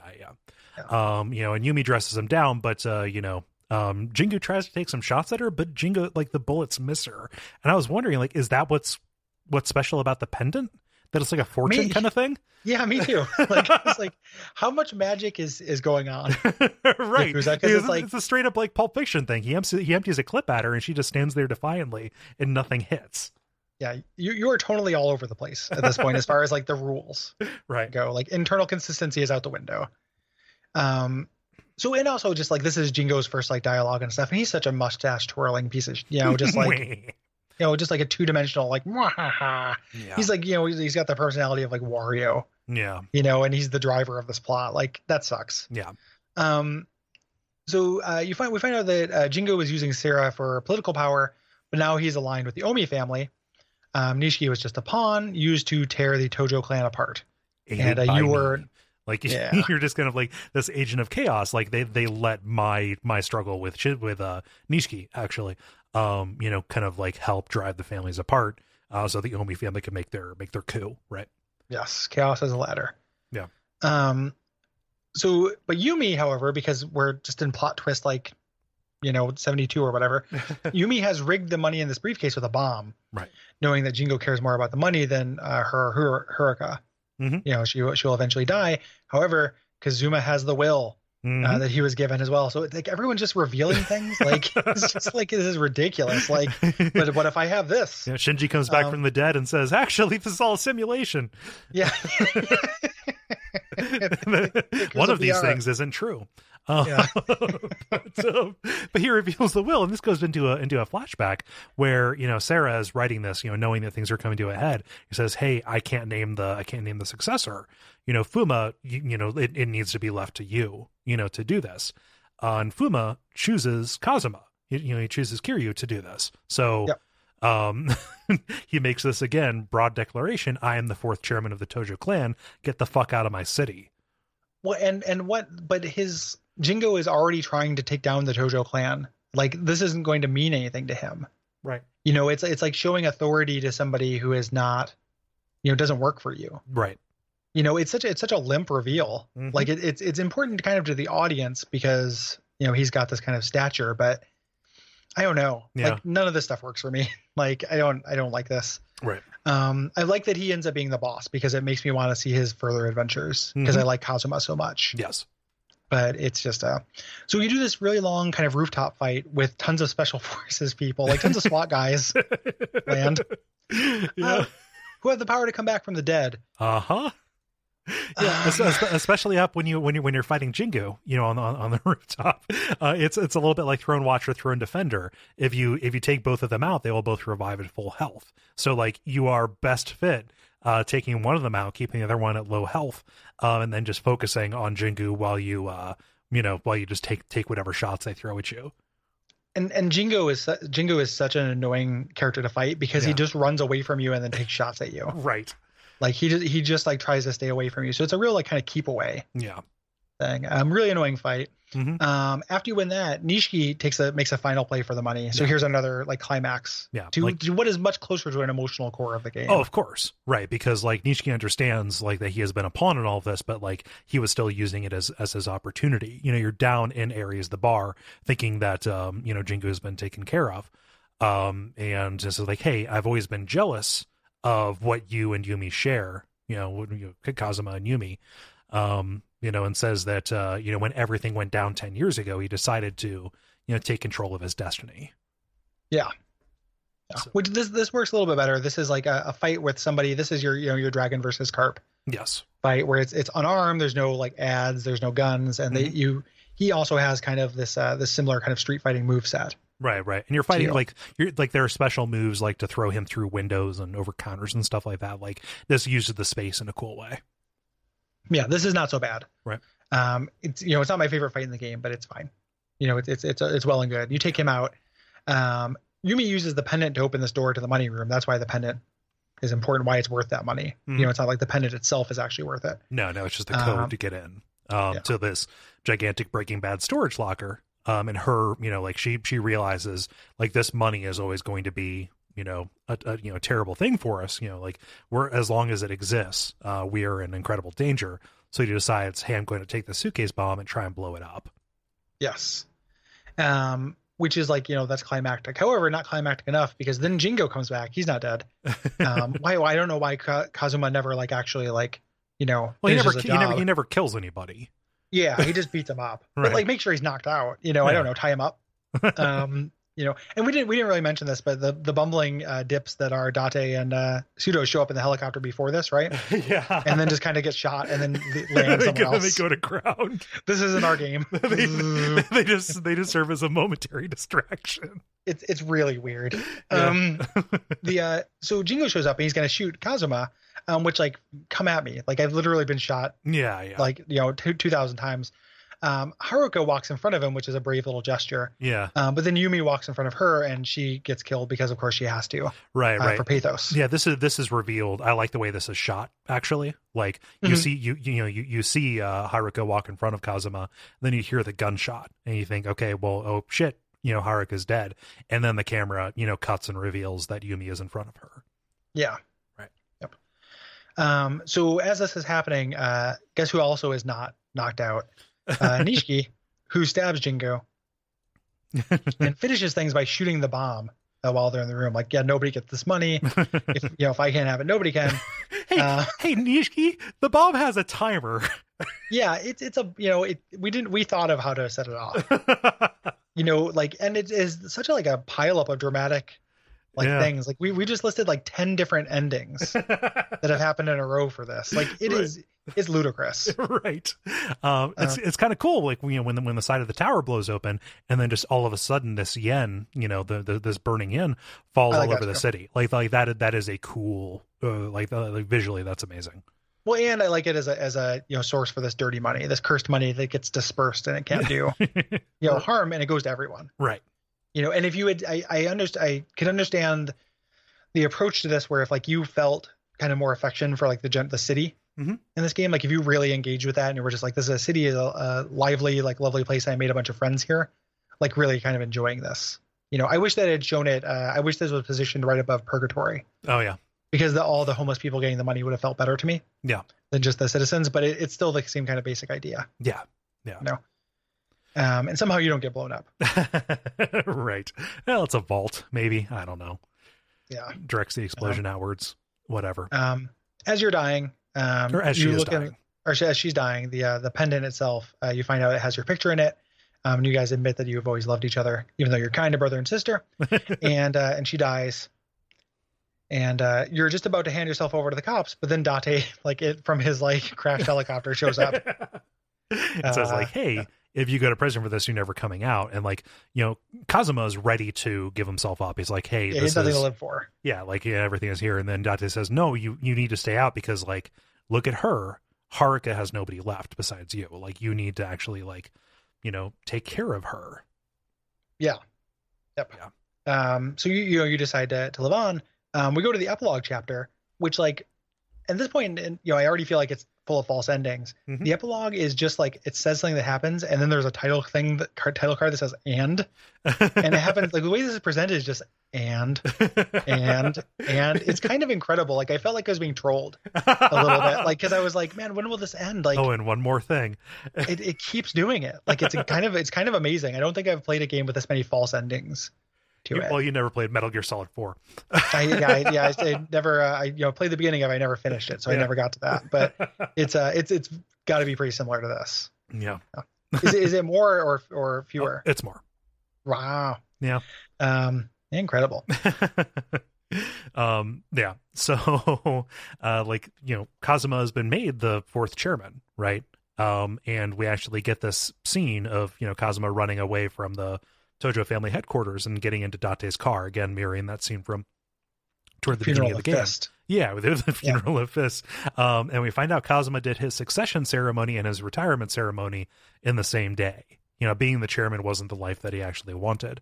And so he names Terada, the person who had, worked with Fuma and kind of took care of him after he was shot, as the successor. So it is somebody from the Omi family, but it's a good egg, somebody who is in line with Fuma's values, right? Yes. And so yeah, they're on their way out. This sets it up. Yeah, and he's gonna go be a dad. Yeah, and not Date. Or Date's also gonna go be a dad right. Kind of as well. They're both gonna go be fathers. Yeah, and Date he's no longer on the police force, so he's thinking hey, maybe I'll start working with one of these families. Yeah, might as well go to honorable crime. Yeah. And then the credits roll with Amazing Grace. Yeah. Plays because there's a real tenuous connection of once was lost but now I'm found, having re-achieved this after a fall. Also, this is weird. Weirdly, this is a Christmas game. Everything takes place around Christmas. We didn't mention that because it's not really that important to all but maybe one side quest. But yes, this is in December. Yeah. Yeah, and we recognize too that there's lots of side quests and stuff that we didn't mention. So we didn't get to we didn't do them. We talked about that, but just know that I'm aware of that, right? That Christmas thing actually comes up. You saying that reminded me did you get the side quest where you kind of start your own little Yakuza? You run into little punk who wants Yakuza babies. Yeah, you start Yakuza babies. Oh no, he's like, hey, we can be Yakuza. I'm gonna go find leads for you, and you can be my mentor. No, I didn't. And he goes and finds crimes for you to do, essentially. Mm-hmm. It's not very, again, of course, all you do is fight, right? You go into a place and you fight. Yeah. But it's a good way of fighting or a bad way of fighting. You either go shake down people for money, or you do the good ending and you get more experience. Nice. But there's something in that quest that revolves around Christmas, if I recall. Yeah. But yeah, and then that's Yakuza. Yeah. Yeah, which is like, it's real weird, right? Like, so this is out of games that we've done for the show that I would call a win, that I ended up really liking. Mhm. I think this one has the most problems. Yeah. It has the While most still problems, but being it a has win. so much promise. Tons of promise. Yeah. Like tons and tons of potential. Just so many things that are like, it's weird, right? Like if you, to me, if I wrote down a list of like strengths and weaknesses of this game, like the weaknesses, there's lots of them. Mhm. Like there's lots of things this game doesn't do very well. Right. But it still like somehow ends up being greater than the sum of its parts. Mhm. You know, enough to make me like interested in the series and really glad we did it. Yeah. We kind of fall in the same.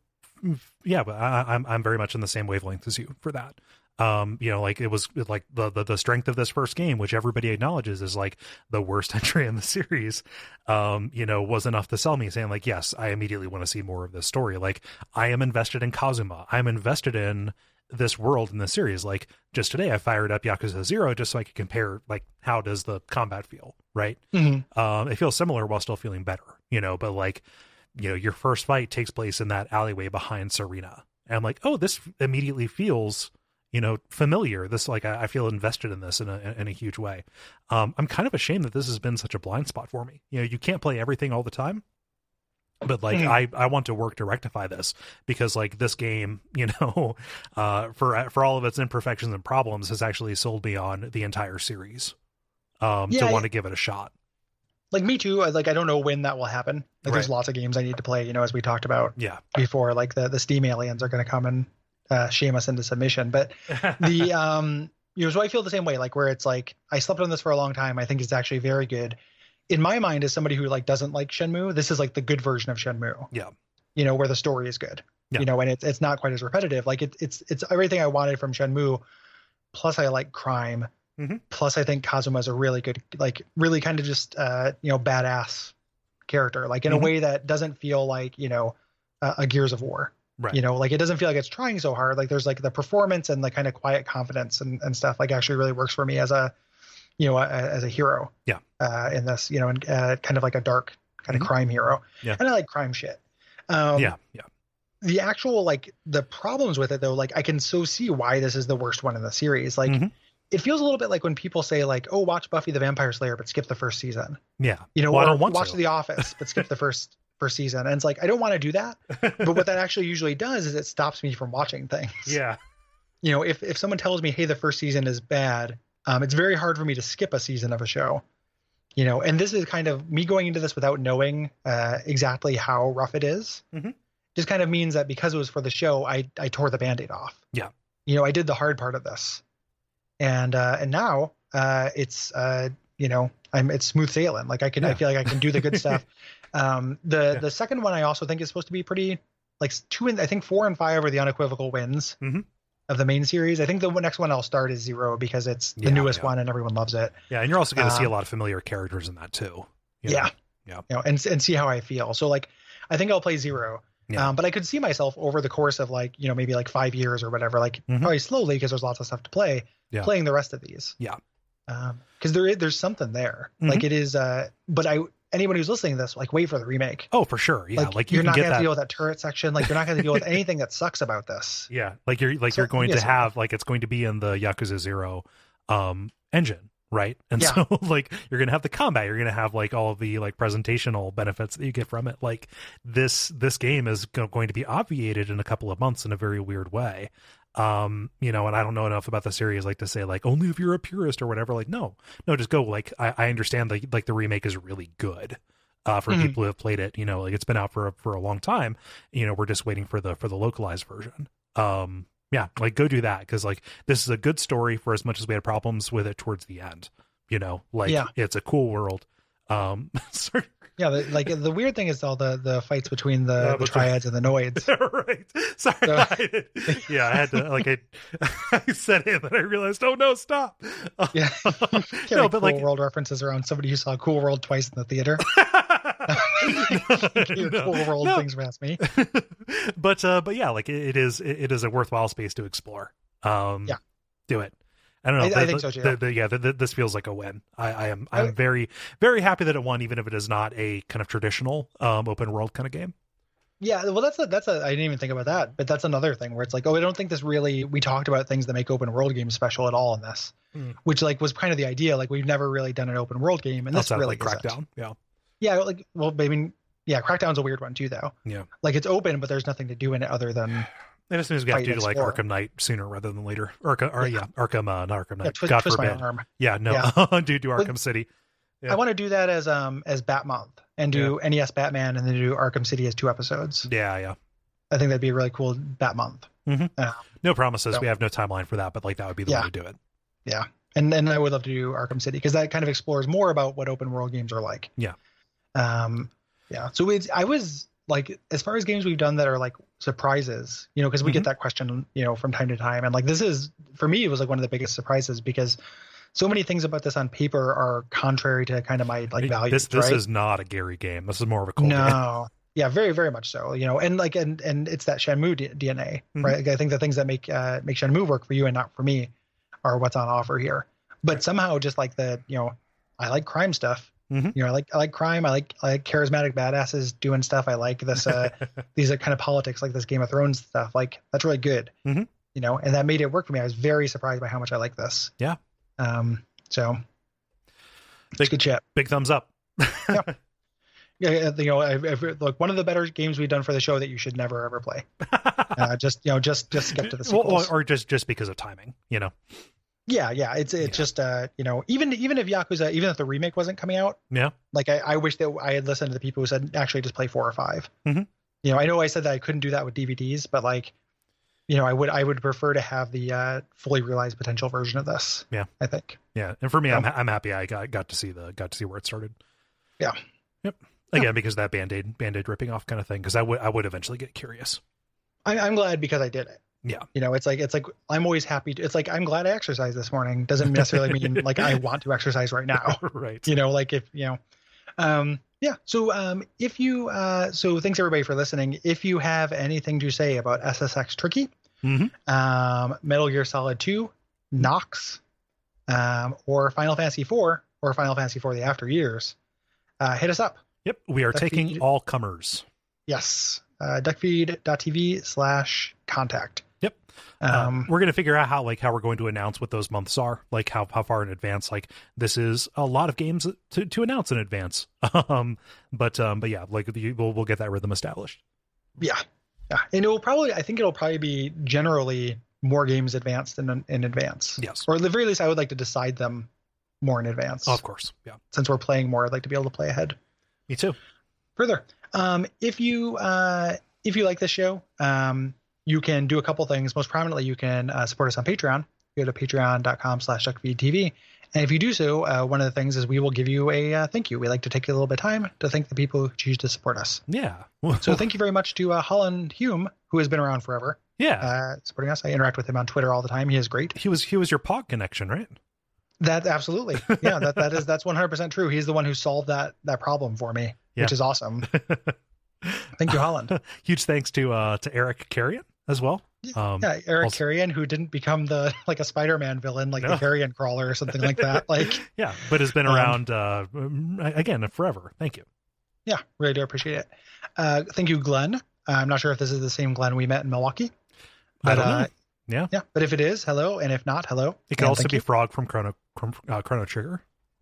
It seems unlikely, but it's possible. Okay, who knows? Anything is possible. Don't make my world smaller. Don't make my world smaller and less magical. Yeah, anything is possible on years with Halloween. Yes. Big thanks to Dave G. Thanks, Dave. Yeah. Thank you very much. And finally, big thanks to Ian Albanesius. Yeah, Albanesius.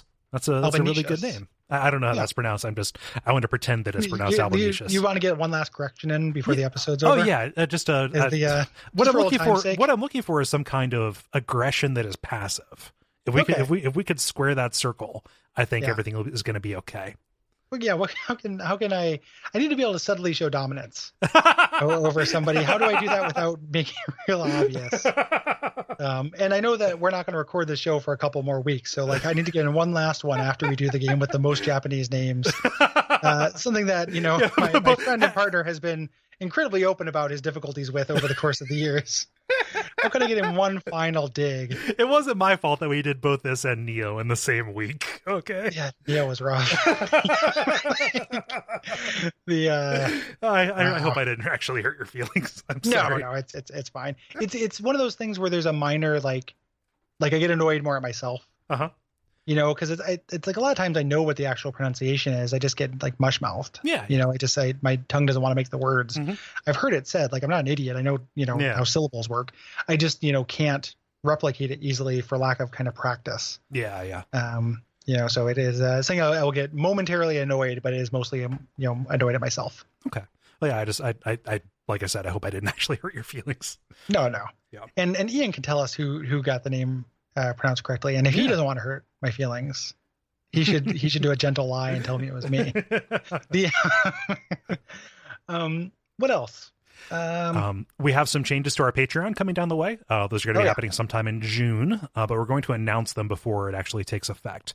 But like among that, changes to our early release structure. Like you'll be able to hear episodes a week early, which is a big deal. Yeah. And we're kind of in the final stages of plotting out what those changes are, and they're all great. Yes. I'm excited about all of them. Like the new kind of milestone goals, new things to work towards, new rewards. It's all super cool. Yeah. And I'm really excited to do that. And then, WAF 2.0, which we mentioned already, but I couldn't be more excited about that. Yeah. That comes along, if you happen to, we mentioned the Neo episode, that's on our show, Bonfireside Chat, which even if you're not a big Souls guy, maybe you want to stick around and listen to the 4 episodes that kind of cover the games in broad strokes to get kind of a, not quite a watch out for fireballs treatment, but just kind of a zoomed out treatment of those games if you want to taste. Yeah. And to say goodbye to a show that's been a big part of our life for the last, 4 or 5 years. Yeah. It'll be a party this summer. Yeah. Yeah. That Patreon is at patreon.com/duckfeedtv. We say it all the time, but it can't hurt to say it more. And huge thanks to everybody who has given so far to help us dedicate as much time to this show and all the others as we do. I really do appreciate it. Yeah. I think that's probably about it. I think so. It's been a long episode, but it's been fun. I'm so happy we played this game. Yeah, me too. Like I'm really glad to. I was glad that when it ended, I was glad to have it behind me, but not because it wasn't like Neo where I'm like I never want to hear the word Neo again. It was more like I can't wait to check out more Yakuza shit. Yeah. So it was like the positive. It was like the dark mirror, the light mirror of Neo. Yeah. So I was very happy as well. Yeah. So until next time, what should they watch out for? Watch out for the carp.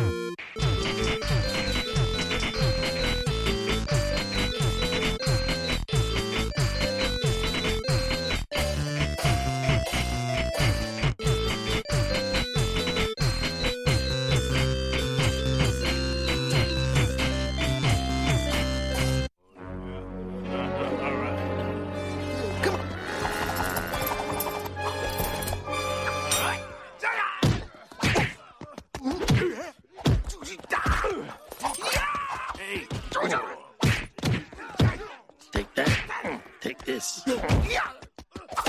Come here, you little squirt. Oh, maybe we should go inside. But Marge, that little guy hasn't done anything yet. Look at him. He's gonna do something, and you know it's gonna be good.